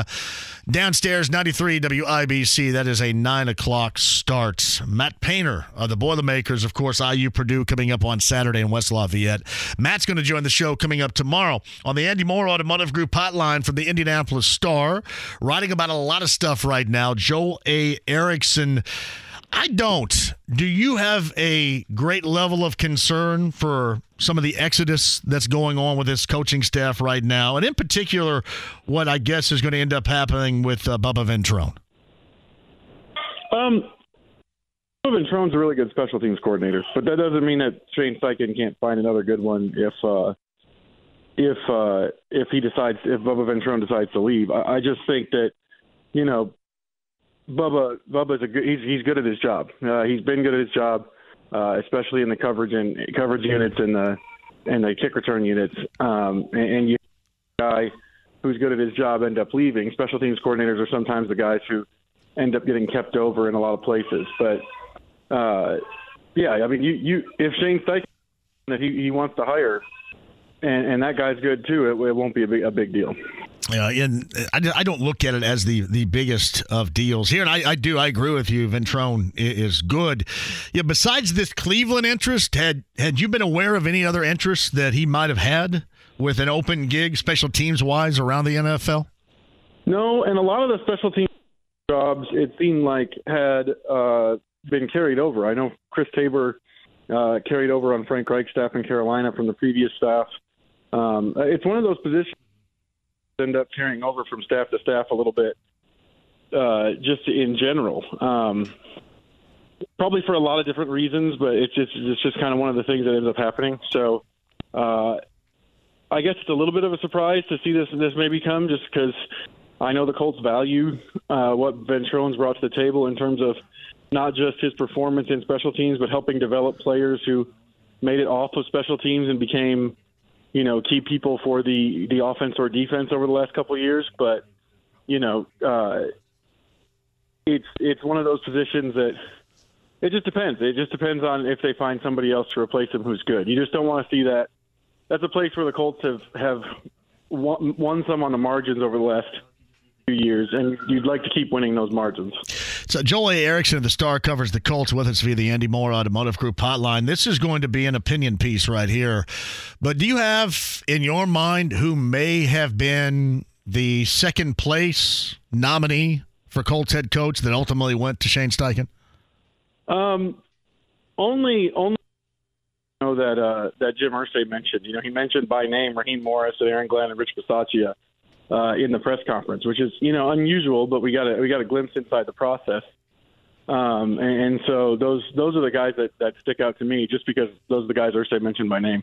Yeah, I kind of wanted that as well, as far as the fact he brought that up. The other thing is, I know we're just now getting into it. Of course, the Combine is coming up, and then we're really going to get into what they're going to end up doing as far as a quarterback selection, we all think, coming up in the spring draft. How do you think this team will handle free agency, both with their own and around the NFL, Joel?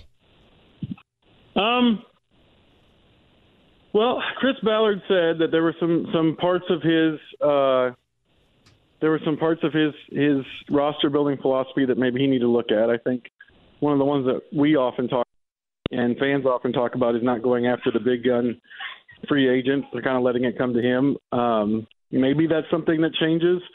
I think the cap space is an issue because they can create cap space pretty quickly. I don't know. I don't know what to expect. I don't know if I think the big thing is start predicting that they're going to be a big time player in free agency. That seems foolhardy given what we know about the way Chris Ballard's operated in the past. I think maybe you could see some more signings, but even that is something that I have to see before. I have to see him be a little bit more aggressive in the first couple of days, at least one time, to kind of predict that, as opposed to the last couple of years. Some big additions in free agency last year, some big additions through trade. He's liked to add guys through trade in the past, but not necessarily the spending sprees that I think fans want. Well, I'm curious your thoughts on this because you probably already know mine, but owning the fact that the results with your philosophy and your blueprint hasn't worked, aren't you kind of forced into doing something that you wouldn't necessarily do in the past? And certainly we sit here right now, and until we see it, we're not going to believe it, being, more aggressive at points in the past where that wasn't a part of the equation in putting together a team? I think it's possible. I think it's also, I keep thinking back to the owners' meetings last year when we asked Jim Irsay about spending, and I know that the owner said, hey, we spent a ton back when we signed Andre Johnson and Trent Cole and all those guys, and everybody talked about how great our offseason was, and it didn't turn out that way. So it's often pinned on Ballard, but I thought that answer was intriguing in terms of the Colts owner saying that, maybe going big in free agency isn't always the best idea, and that makes it more of an organizational decision. So I'm very interested to see how it plays out. I'm interested to see, the said there about maybe needing to change his approach. I'm cautious on predicting too much of a wild change. I mean, what the hell? You've already owned it, right? I would like to be different than that, Joel. I would like to go the other way and say, hey, you've tried this, enough of this, and the lack of results. You know, you owned that yourself in that initial press conference at the end of the season. You know, why not try something new? But I think I would tend to agree with you. That's something you have to believe. To believe it, you got to see it. I would like to see. I think that when they made some of those veteran additions and gone out and gotten some of those guys, they've done a pretty good job at it. I don't necessarily want to see them. I don't necessarily know that just automatically outspending everybody and buying like 12 players every year is going to work, because we've seen a lot of teams try that approach and fail by handing out contracts that don't end up being good. So, but I do think that if you have been successful at finding some of these guys in the past, and it's actually a fairly lengthy list. Ball Sheard was a free agent. Danico Autry was a free agent. Stephon Gilmore last year was a really good signing. If you've got signings like you've invested some money and gotten good return, trust yourself a little bit and maybe go out and get a few more.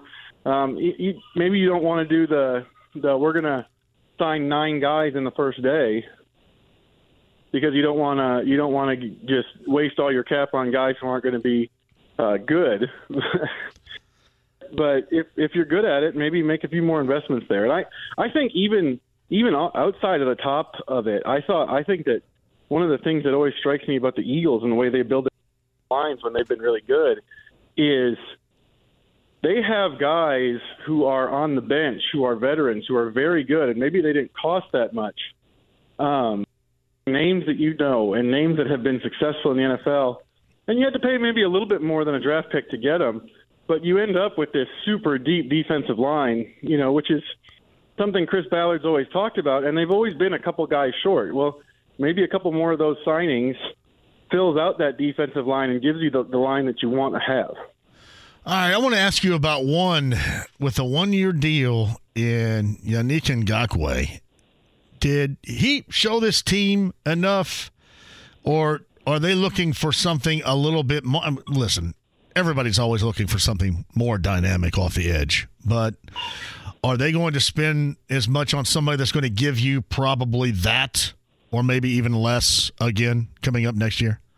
I think that especially, and we don't necessarily know exactly, no one's reported that Gus Bradley is going anywhere.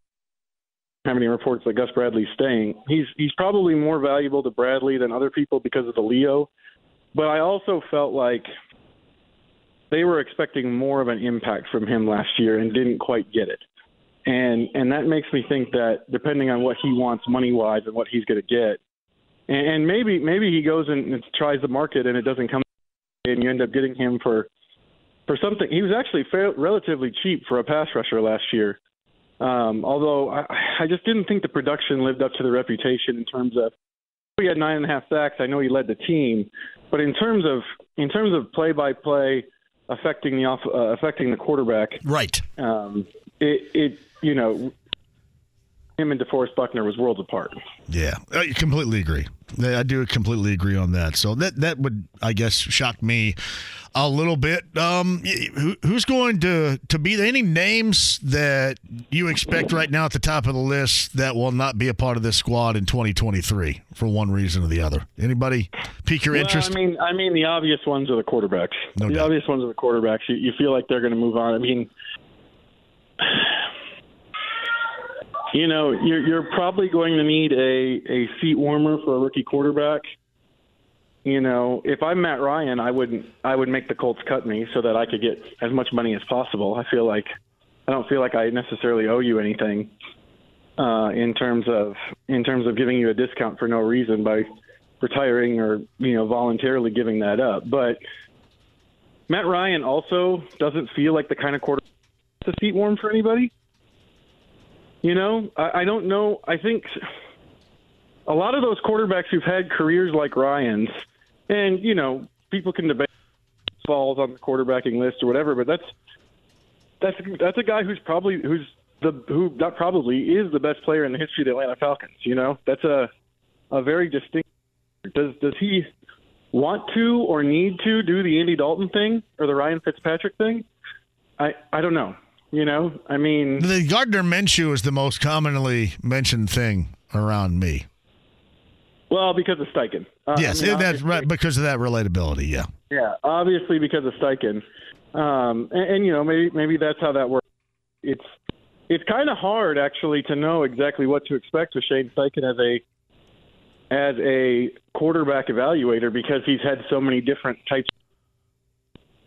And I think ultimately the veteran, whenever they sign a veteran, assuming they move on from Ryan and move on from Foles, whenever they sign a veteran, I think people are probably going to be angry and underwhelmed.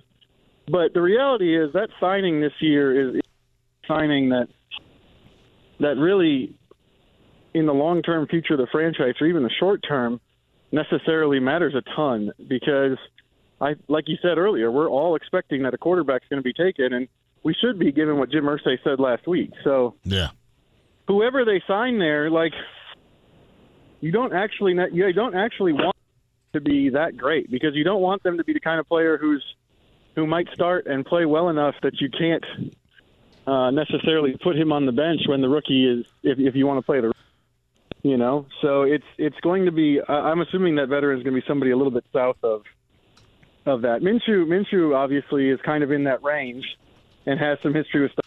Maybe they do that, but who knows what Minshew's market's going to be at this point. Yeah, no doubt about that. Joey Erickson, the star, covers the Colts. He's on the Andy Moore Automotive Group hotline. So a nice segue. You brought up what Jim Irsay said regarding the Alabama quarterback last week, which I'm sure thrilled Chris and company when he did say that. Do you expect? I talked about the aggressive approach you expect or don't in free agency. How aggressive do you expect them to be at going after a quarterback? Because Rick Venturi was on me last week, and he said, listen, you don't get up here very often, and you sure as hell don't want to be up here again. So as long as you're up here, go to the top and get what you want at that position. Will they be that aggressive in doing that? Will they is hard to know. Will they? Because we just haven't seen Ballard far in the draft. But he did. I was the one who asked point blank at his end of the season press conference, if you feel like a guy is the guy, would you move heaven and earth? And he said yes. He said unequivocally yes before I even finished the question. I find it hard to believe that you could evaluate the 4 quarterbacks that are expected to go at or near the top of the first round and get to a point where you're like, I feel comfortable getting all of them. None of them stand out. I think they're all going to be good. We feel good about, or even 2 or 3. I find it hard to believe that somebody wouldn't stick out to you above the pack. And if they don't, I think you're in a real tough spot because, this is a pick that you don't get very often. But I feel like you're going to I feel like you're going to fall in love with one of those guys. And if it's me, I just do whatever it takes to make sure I get whoever's on top of my list. And we can talk about what they gave, what you have to, that stuff. But the reality is, if you get the right guy, the actual right guy, no one will ever care what you gave up. There's no doubt. Who cares what the Chiefs gave up to get Patrick Mahomes? Yeah. Well, if the Chiefs could go back and do it, if the Chiefs had to go back and do it again, they were like, well, this time we want 2 more first-round picks. They'd be like, sure, I don't care. Same thing with the Bills moving up for Josh Allen. So if you really think whoever's on top of that list, I would do whatever it had to make sure that I got them. Maybe you have intel from a player's agent. I think if anyone's gone back and read some of the stories on Patrick Mahomes and the courtship of and evaluation of him, there was a sense there that they felt like they had a good relationship with the agent, and he was kind of trying to steer Mahomes a little bit towards the Chiefs. That helped. If you feel like you have really good information, really, really good information, maybe you can get that player at 4, but I just don't want to take that chance unless I feel like it's somebody I absolutely trust. Well, here's the other part about that, too. And I've sat here and I've said a number of times, I don't want to see them settle. I told that to Rick Venturi, and he agreed. But I don't know if we're ever going to actually know if they settled or not. Are we? I mean, unless somebody comes out and says, "Well, I mean, we'll never find that out." No, what we would need for something like that to happen is somebody to be in the draft room who wouldn't typically be there, and that I don't see that happening here. So when I was covering the Saints, the year that Mahomes got taken, the TPC Louisiana was holding its PGA Tour event, and Sean Payton let Ryan Palmer and Jordan Spieth be in the room for the first night of the draft. And the Saints take Marshawn Lattimore, which he's been a great corner, and at the time seemed like a best-case scenario for the Saints because they needed a corner. They didn't think there was any way he would fall to him. And then Mahomes goes off at the 11th pick. Well, then the next day, reporters are covering the golf tournament, and we're getting ready to cover the second and third rounds of the draft. And I believe Ryan Palmer was the one who said, they were getting ready to take Mahomes. And you're like, wait, what? Played it and said, we would have taken Lattimore anyway, but right. You always wonder about that.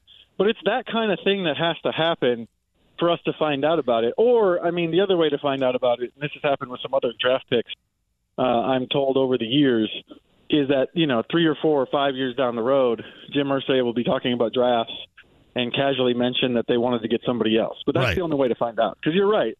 Whoever they draft, they're going to sell. And they should, because if you draft a player, you should be trying to do whatever you can to succeed. But, yeah, they're not going to tell us that. They're not going to say, well, this was our second choice. Yeah. How deep do you think they would go as far as moving up to number one? And there's probably a line that is so easy to draw right here, given the Ballard experience overall here. But I mean, do they have right now what you think it's going to take for Chicago to move one for them to get up there, compared to other teams that are around them, but also that aren't all the way up, but also wouldn't mind to take a swift swing at a quarterback? Because they're at 4, I think they have enough. The question is like, do they have a valuation on that pick? Because Carolina doing it. If they fall in love with somebody, the owner there, David Tepper, has been open about his desire to win and to do whatever it takes. I mean, he openly said at Frank Reich's introductory press conference down there, hey, we're going to pay staffers. We're going to pay whatever we have to get the best staff in here that we can get, and that's a franchise that, kind of like the Colts, is very aware of what happens when you don't have the guy at quarterback. So I could see the Panthers just going, we'll give you whatever you want, and you can keep saying the price. And I think that's possible for several of the quarterback needy teams. Now, if you're the Colts, do you match that? It depends. Again, if you think he's the guy, go get him. And if you're wrong, I mean, yeah, you'll get killed for it, but you'd get killed for it anyway. Anytime a quarterback fails, you're going to get killed for it, and your time in a place will be done. So you might as well take your shot with the guy you believe in, whatever it's. Yeah, I would agree. That's been my philosophy. But again, there's no real way to tell, other than, getting success for the guy you pick, or, having somebody kind of squeal or leak information, ever really knowing exactly if they settled or their belief was staying at number 4 and taking whatever quarterback that they ended up taking because of that particular availability. Joel A. Erickson of the Stars with us. Before I let you go, I want to double back really quick to Gus Bradley. Are there any questions with you right now that he is not going to maintain as the defensive coordinator, or are there some kind of floating around with you? Yes, I'm curious that they haven't, that we haven't seen a report or really anything on Bradley's status, and maybe that's by design, and maybe it's just, they've decided to retain him and they're just not saying, and they're going to do. Sometimes teams like to do the thing where they only officially acknowledge the coaching staff once it's all put together. Colts, I don't know if they've done that in the past. A lot of it, I assume, would probably fall on what Steichen wants. But it's interesting that we haven't seen a report yet, because we all know that the Colts like Gus Bradley, and they didn't let him interview for lateral jobs or go for lateral jobs. So the assumption has been that he's probably going to be the guy here, especially, I went back and found a quote from the middle of the season where Steichen was essentially, gushing over who Gus Bradley is, both as a person, as a coach, and the respect he has for him as a defensive coordinator. All those dots connect. But, it's also a week later. Yeah. And we don't have any further information. And you probably would have said the same thing yesterday about Bubba Ventrone. Me too. I would have said the same thing, yes. And then you had the Ventrone. Yeah, I mean, the longer it goes without us having a firm resolution or anything reported, then yes, I do start wondering if it's as slam dunk a deal as it seems. That's Joel A. Erickson of the Star. What do you got new here before I let you go? Tell the folks. Well, we published it today online, but I got a hold of Philip Rivers. Called over the weekend. I had emailed him after Steichen was hired and said, "Hey, can you, do you want to? Is there any way you want to talk about Shane?" And he got back to me over the weekend. We wrote it and put it up. I think there's some really reviews in there about who Steichen is as an offensive mind, who he is as a coach. Rivers got a chance to kind of watch him grow up. He only had him as a interim offensive coordinator for half a season, but he had him for basically his entire NFL coaching career, and they kind of hit it off right away. Obviously, Jim Irsay said in the that Philip Rivers' recommendation was a key part of Shane Steichen being the guy.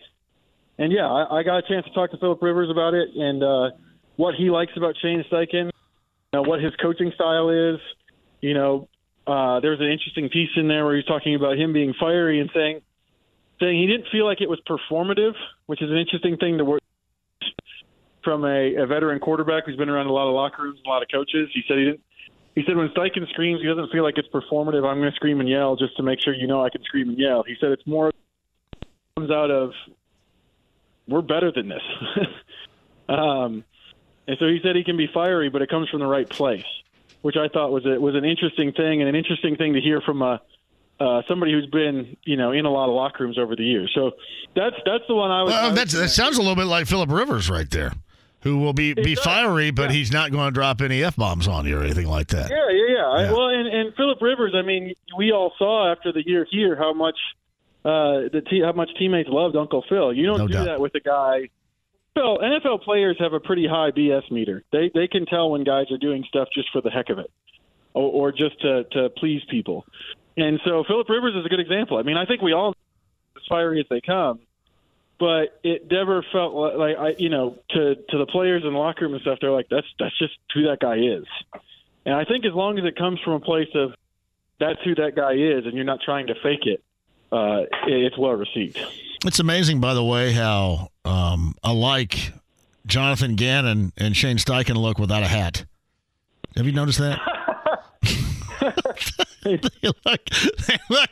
Now, Steichen would have to shave a little bit, but they look incredibly alike without a hat.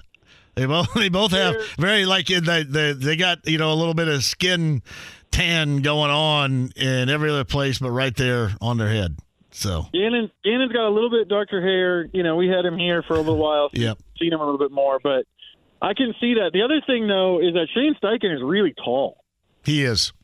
Yeah. Which makes sense. I mean, he played quarterback.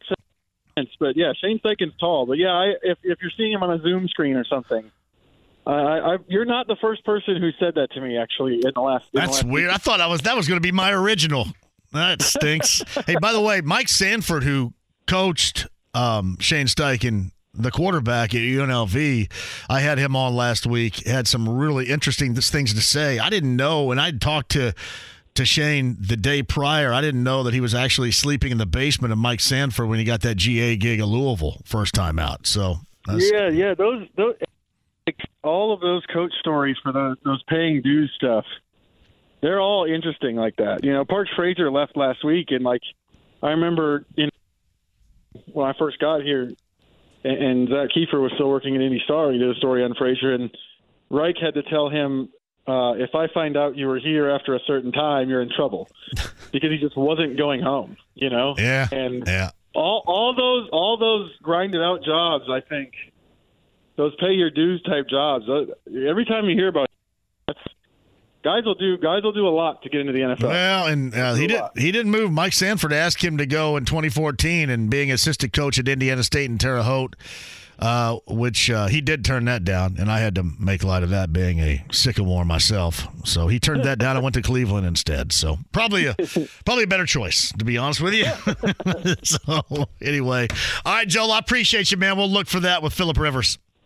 Yep. Thanks for having me on. Joel A. Erickson of the Star on the Andy Moore Automotive Group hotline. According to Adrian Wojnarowski, Nate McMillan has been fired by the Atlanta Hawks. A lot of people would tell you they saw that one coming. So Nate McMillan dismissed by the Atlanta Hawks this afternoon, according to ESPN.com. Quick break. Dave Matthews Band tickets in the next 30. Listen to win. 93.5, 107.5 The Fan. The Ride with JMV. It's party time. P-A-R-T. Why? Because I gotta. 93.5 and 107.5 The Fan. Joel A. Erickson of the Star, Mike DeRocco of ESPN.com, and Greg Rakestraw of Damn Near Everything. Podcast 1075thefan.com. Trackside coming up at 7 o'clock tonight. The Hawks dismiss head coach Nate McMillan, according to Adrian Wojnarowski this afternoon. That is the big NBA news that is going on. And you're asking about where you can hear DeRocco. DeRocco, if you missed that podcast, we talked about a variety of things within the AFC South. And certainly Jim Bob Cooter's presence in Jacksonville a year ago, now the offensive coordinator of the Colts. That podcast, 1075thefan.com. Tomorrow's show, I mentioned Matt Painter's on here tomorrow. I think Bowen's normally on a Wednesday, but I'm on vacation.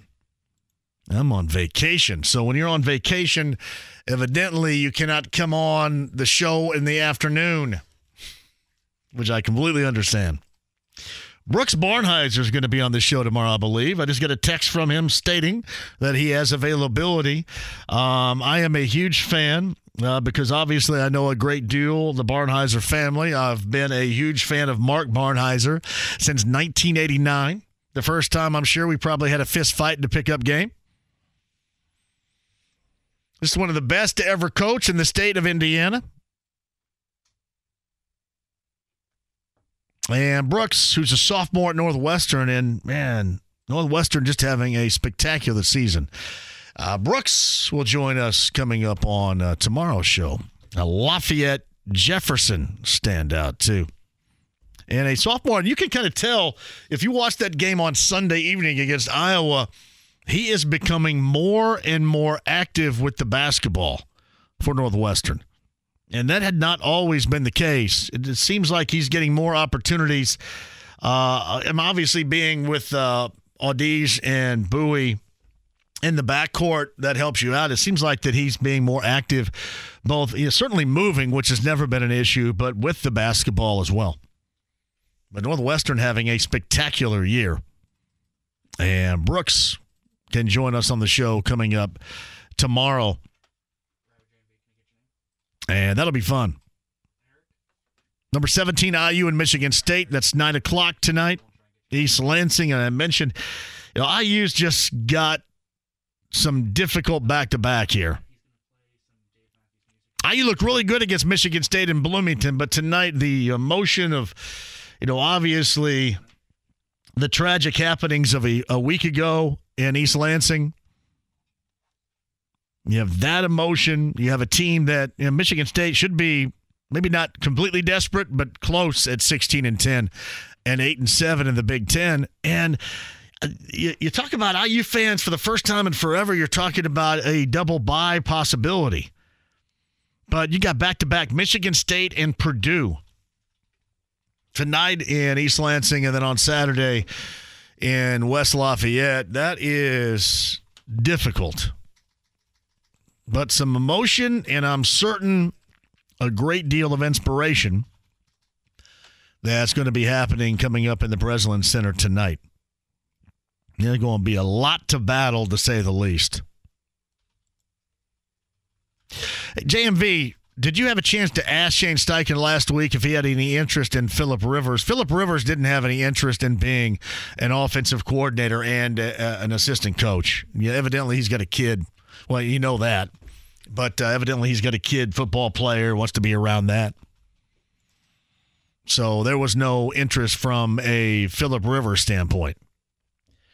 One season, and what Phillip Rivers brought as far as leadership and lean on, I can remember having him on, and when he first did that interview with me, he sounded so much like Peyton Manning. And I think he's a guy that recently they lean on in terms of, you ask him a question about football and you get the Manning-esque description that you're looking for right there. Hey, JMV, Peyton Manning, have you noticed he's doing the Indy 500 commercials? It's funny. I think I asked Jake this yesterday, Jake Query, the morning show. Jake took him a moment to hear that was Manning, but I got that right away, I guess. Yeah, Manning's doing the Indy 500 voiceover commercials right there. That's always a good thing. There's no doubt that plays around here. Always has and always will. Even if it's not completely the way that it once was from the Manning side, certainly around here, and rightly so, there is a great deal of love always given. But, yeah, first time I heard that, actually, I think I saw the television commercial version of it. But we are oftentimes, and I don't know, maybe it ends up coming up next, and I'll look here to see if it's locked and loaded in the next break. I don't think so. But indeed, that is Peyton Manning. 100 days until the Indy 500. We talked about that with Speedway President Doug Bowles on Friday. We always end up bringing up 100 days on Friday, always end up bringing up Carb Day. And I wonder if they have anything solidified. I would think if they had something solidified, they would announce something. And he did also mention, if you missed it on Friday, that oftentimes you say, hey, these bands are too old. You're too old. That's good for you, JMV, because you're a 53-year-old fart, and that's fine with you, but we need to get younger. And Doug Bowles did mention he thinks it's time to try to get younger with that. Now, not the Snake Pit has the youngest with Shaquille O'Neal and the EDM artist in there. That's the young of the young, but getting younger, getting bands from the 2000s, it seems, after this year is probably going to be their target for Carb Day for the future. But 100 days was celebrated this past Friday with Doug Bowles coming on this show. Quick break and we shall return. As I mentioned, too, maybe your chance at Dave Matthews Band tickets. June the 30th and July the 1st, they go back-to-back. Ruoff Home Mortgage Music Center. And a shout-out to both Kyle and Jimmy for always helping me out there, giving you an opportunity for free tickets. We may or may not do that coming up on the other side. Your chance to listen to win, and a busy day coming up on Wednesday, tomorrow, and a tavern tour stop on the books, set for Friday. Very close to where we were last month for our tavern tour in January. I'll tell you where, and maybe somebody's chance to win free tickets coming up. 93.5, 107.5, The Fan. The Ride with JMV. This is your brain on drugs. Any questions? 93.5 and 107.5, The Fan. All right, I got to bail out of here at the top of the hour and go and watch 7th grade girls basketball at Northview Middle School. Anybody want to go? Yeah. Anybody want to go? Here it is. Dave Matthews Band. You guys are already on top of it. Dave Matthews Band, they have back-to-back shows at Ruoff Home Mortgage Music Center, June the 30th and July the 1st. Get your tickets now. I know that those things are always jam-packed. Back-to-back you go. Number 9 at 239-1070 is going to get a chance to win right now. James, make sure Kevin's mic is up. Kevin Lee's in studio. I don't often see him, and by not often ever see him in studio for Trackside tonight at 7 o'clock. It's Kevin Lee and Kirk Cavitt for Trackside. And Kevin Lee is in studio after a very lengthy college visit for Savannah, correct? Took a road trip yesterday to Ohio University in Athens. Yeah. You know, I have to support the Mid-American Conference. Nice college. This is my first one. My wife has done most of the heavy lifting on this. And depending on what your kid wants to do in college, it is a process. So we're learning the ins and outs of the process. All right. So how do we feel about Athens? Did we dig the campus? Yeah. Mm-hmm. I think ultimately I would prefer something a little bit closer. So I'm still rooting for Indiana or Ball State. There's no straight road to Athens, Ohio, is there? It's pretty much 70. And is it really? It was 70, and then one more turn, maybe 33. Well, then it's a stand straight corrected, shot, yeah. But it's 4 hours and 15 minutes from my house. Is it really? But wherever she wants to go is fine, and there are other targets that are significantly further away than that. Okay. My dad's rooting for an in-state school. I like in-state tuition. Indiana State. I don't know about their theater department and program. I can look into that for you. Okay. I didn't do too much acting. Well, I did. I Yes, you acted did. like a Yes, you student, did. and I wasn't much of that. But Yeah. hey, so Trackside tonight, we're 100 days away as of Friday from the Inside, greatest yeah. spectacle in racing. So, and obviously IndyCar is just about set to get underway. Yeah, more than that, we are a week and a half away from the season opener, March 5th at St. Petersburg, here on the radio and also on NBC. So we're all excited. Race season is underway. We've had the Daytona 500. We've had the Rolex 24. It's time for IndyCar to get going. Man, that's all you've done is race. How's Jackson doing racing-wise? He'll be doing the next level up, which is called USF Pro 2000. It was Indy Pro 2000, so it's 2 steps away from IndyCar. So it's the one right below what was Indy Lights, which is now called Indy Next. So he'll be at St. Petersburg as well. We leave for their spring training at Sebring on Sunday. They'll be on track Monday and Tuesday. Think we'll ever see Jackson over in Speedway? Maybe, yeah.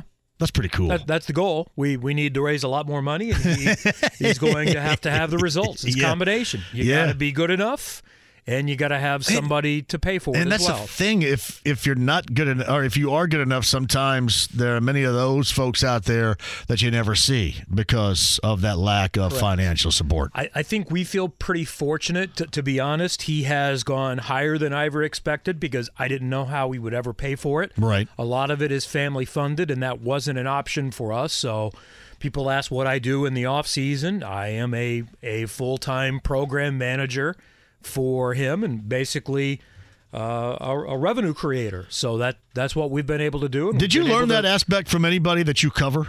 I think just by being around the sport, and I've seen how other people do it. And while I don't have a company that I can rely on and the ability to do B2B connections, I do understand how it works, and I do understand the value in motorsport. And there is value, namely in the hospitality and entertainment department, that you can get your guests and sponsors up closer in motorsport than the sponsor of any other sport. Right.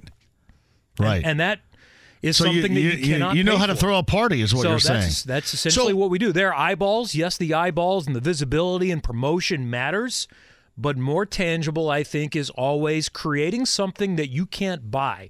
It's one thing to buy a suite ticket, but then to get the access and a paddock tour and get to meet other drivers. And, that's something that obviously other dads don't have, is that I know all the drivers and all the teams. And Jackson, through our relationships, knows all of these people as well, so he can do it without me. Are they cool with giving you that help with that access in mind? Yeah, so they understand how it works, and they all did it coming up, and I generally spread my favors out. So I may only bug the same driver once a year to take a picture with Jackson's partners. So it's not like I'm going to the same people every weekend. And, honestly, we do a lot of trades, too. I'll do something for a team and do a seminar or something for their sponsors, and in turn they will include our partners in some of their activities. Are you a better party thrower now or back in the day at Ball State? Who's the better party thrower? I was a better party attender. Oh, you weren't a thrower in Muncie or just a tender? Well, my roommates were in charge of those things. I gotcha. And I would attend. So I had a job, namely working weekend nights and sometimes overnights at the radio station. Yep. So I would either come in late or depart very early. So Kevin Lee's trackside coming up at 7 o'clock. He and Kurt Kevin got you covered, of course. IndyCar just about a week and a half away from its starts of the season. Where they will actually let the drivers get on track before they have to qualify. Unlike really? Did you see how Connor Daly had to do his first Daytona 500? He just kind of went out there first and held time on track. That's is crazy. Qualifying. His car won't start. So then they have the qualifying race. He's still never driven a Cup car on an oval before. That's crazy. And just go out there and hope the thing works. It doesn't. It bounces like, your old Chevy back in the days. Sure. And then he eventually gets it figured out, and he somehow makes the race. And for a few laps, he was doing well. How big of a deal was that to see him out there and accomplish what he did? Oh, it's cool. It's what is it? He's one of 62 that's driven the Indy 500 and the Daytona 500. Less than 30 have done it in the same year. I think we see why Helio Castroneves turned down that ride. And it is what we thought it was. It's all about budget and experience, and that team has neither. So Connor said, I'll give it a whirl. I got nothing to lose. I may never get asked the chance to do this again. And two guys crash, the two that he needed to crash in the qualifying race. He makes the race, gets a little bit of experience. Would have helped if he would have had a rearview mirror in a race where that's everything. And I'm not No, I know. They basically explain that to everybody. They basically, at those tracks, are driving out of their mirrors and figuring out where to go in the draft and pack racing and everything else that comes from that. So the performance Why did he not have was a rearview not mirror? an indication of how Connor could do in a proper race car. Connor would be fine in a properly prepared Cup car. Why did he not have a rearview mirror? And the mirrors are electronic now, I think. Oh, are they? Yeah, I think they're more like sports cars where it's more of a digital type mirror, and it didn't work. So maybe they should go back to the old-fashioned mirror like Ray Haroon had. All right, what you guys got coming up on trackside tonight, Kev? I know Kurt has taped something with Tony Kanaan, who announced his retirement again last week. We'll see if it sticks. Nice. I'm going to say if Kanaan finishes third in the 500 again, it's not going to stick. Back. Yeah. I would believe that. He should be able to do that. We'll talk about Daytona a little bit more and really just get set for the start of the season. It's a week away. Good to see you, buddy. It's good to be here. I wanted to make sure the key card still worked. So I like to come in every 3 or 4 months. It's Kevin Lee. And it did. Kevin Lee of NBC. And I got a Radio 1 t-shirt. Oh, man. I got swag. Nice. I don't think I got that. So. Yeah, you didn't get one, did you? I don't think so. I got to ask him about that. Hey, James, thank you very much over there. Kev, Kurt, 7 o'clock, trackside coming at you. Tomorrow, Brooks Barnheiser of Northwestern. Tomorrow, Matt Painter of Purdue. Tomorrow, IU Michigan State recap, all coming at you at 3 o'clock. Do not miss it right here on 93.5 and 107.5 The Fan. Shout out to the lounge via YouTube Live. You guys are great. Thanks.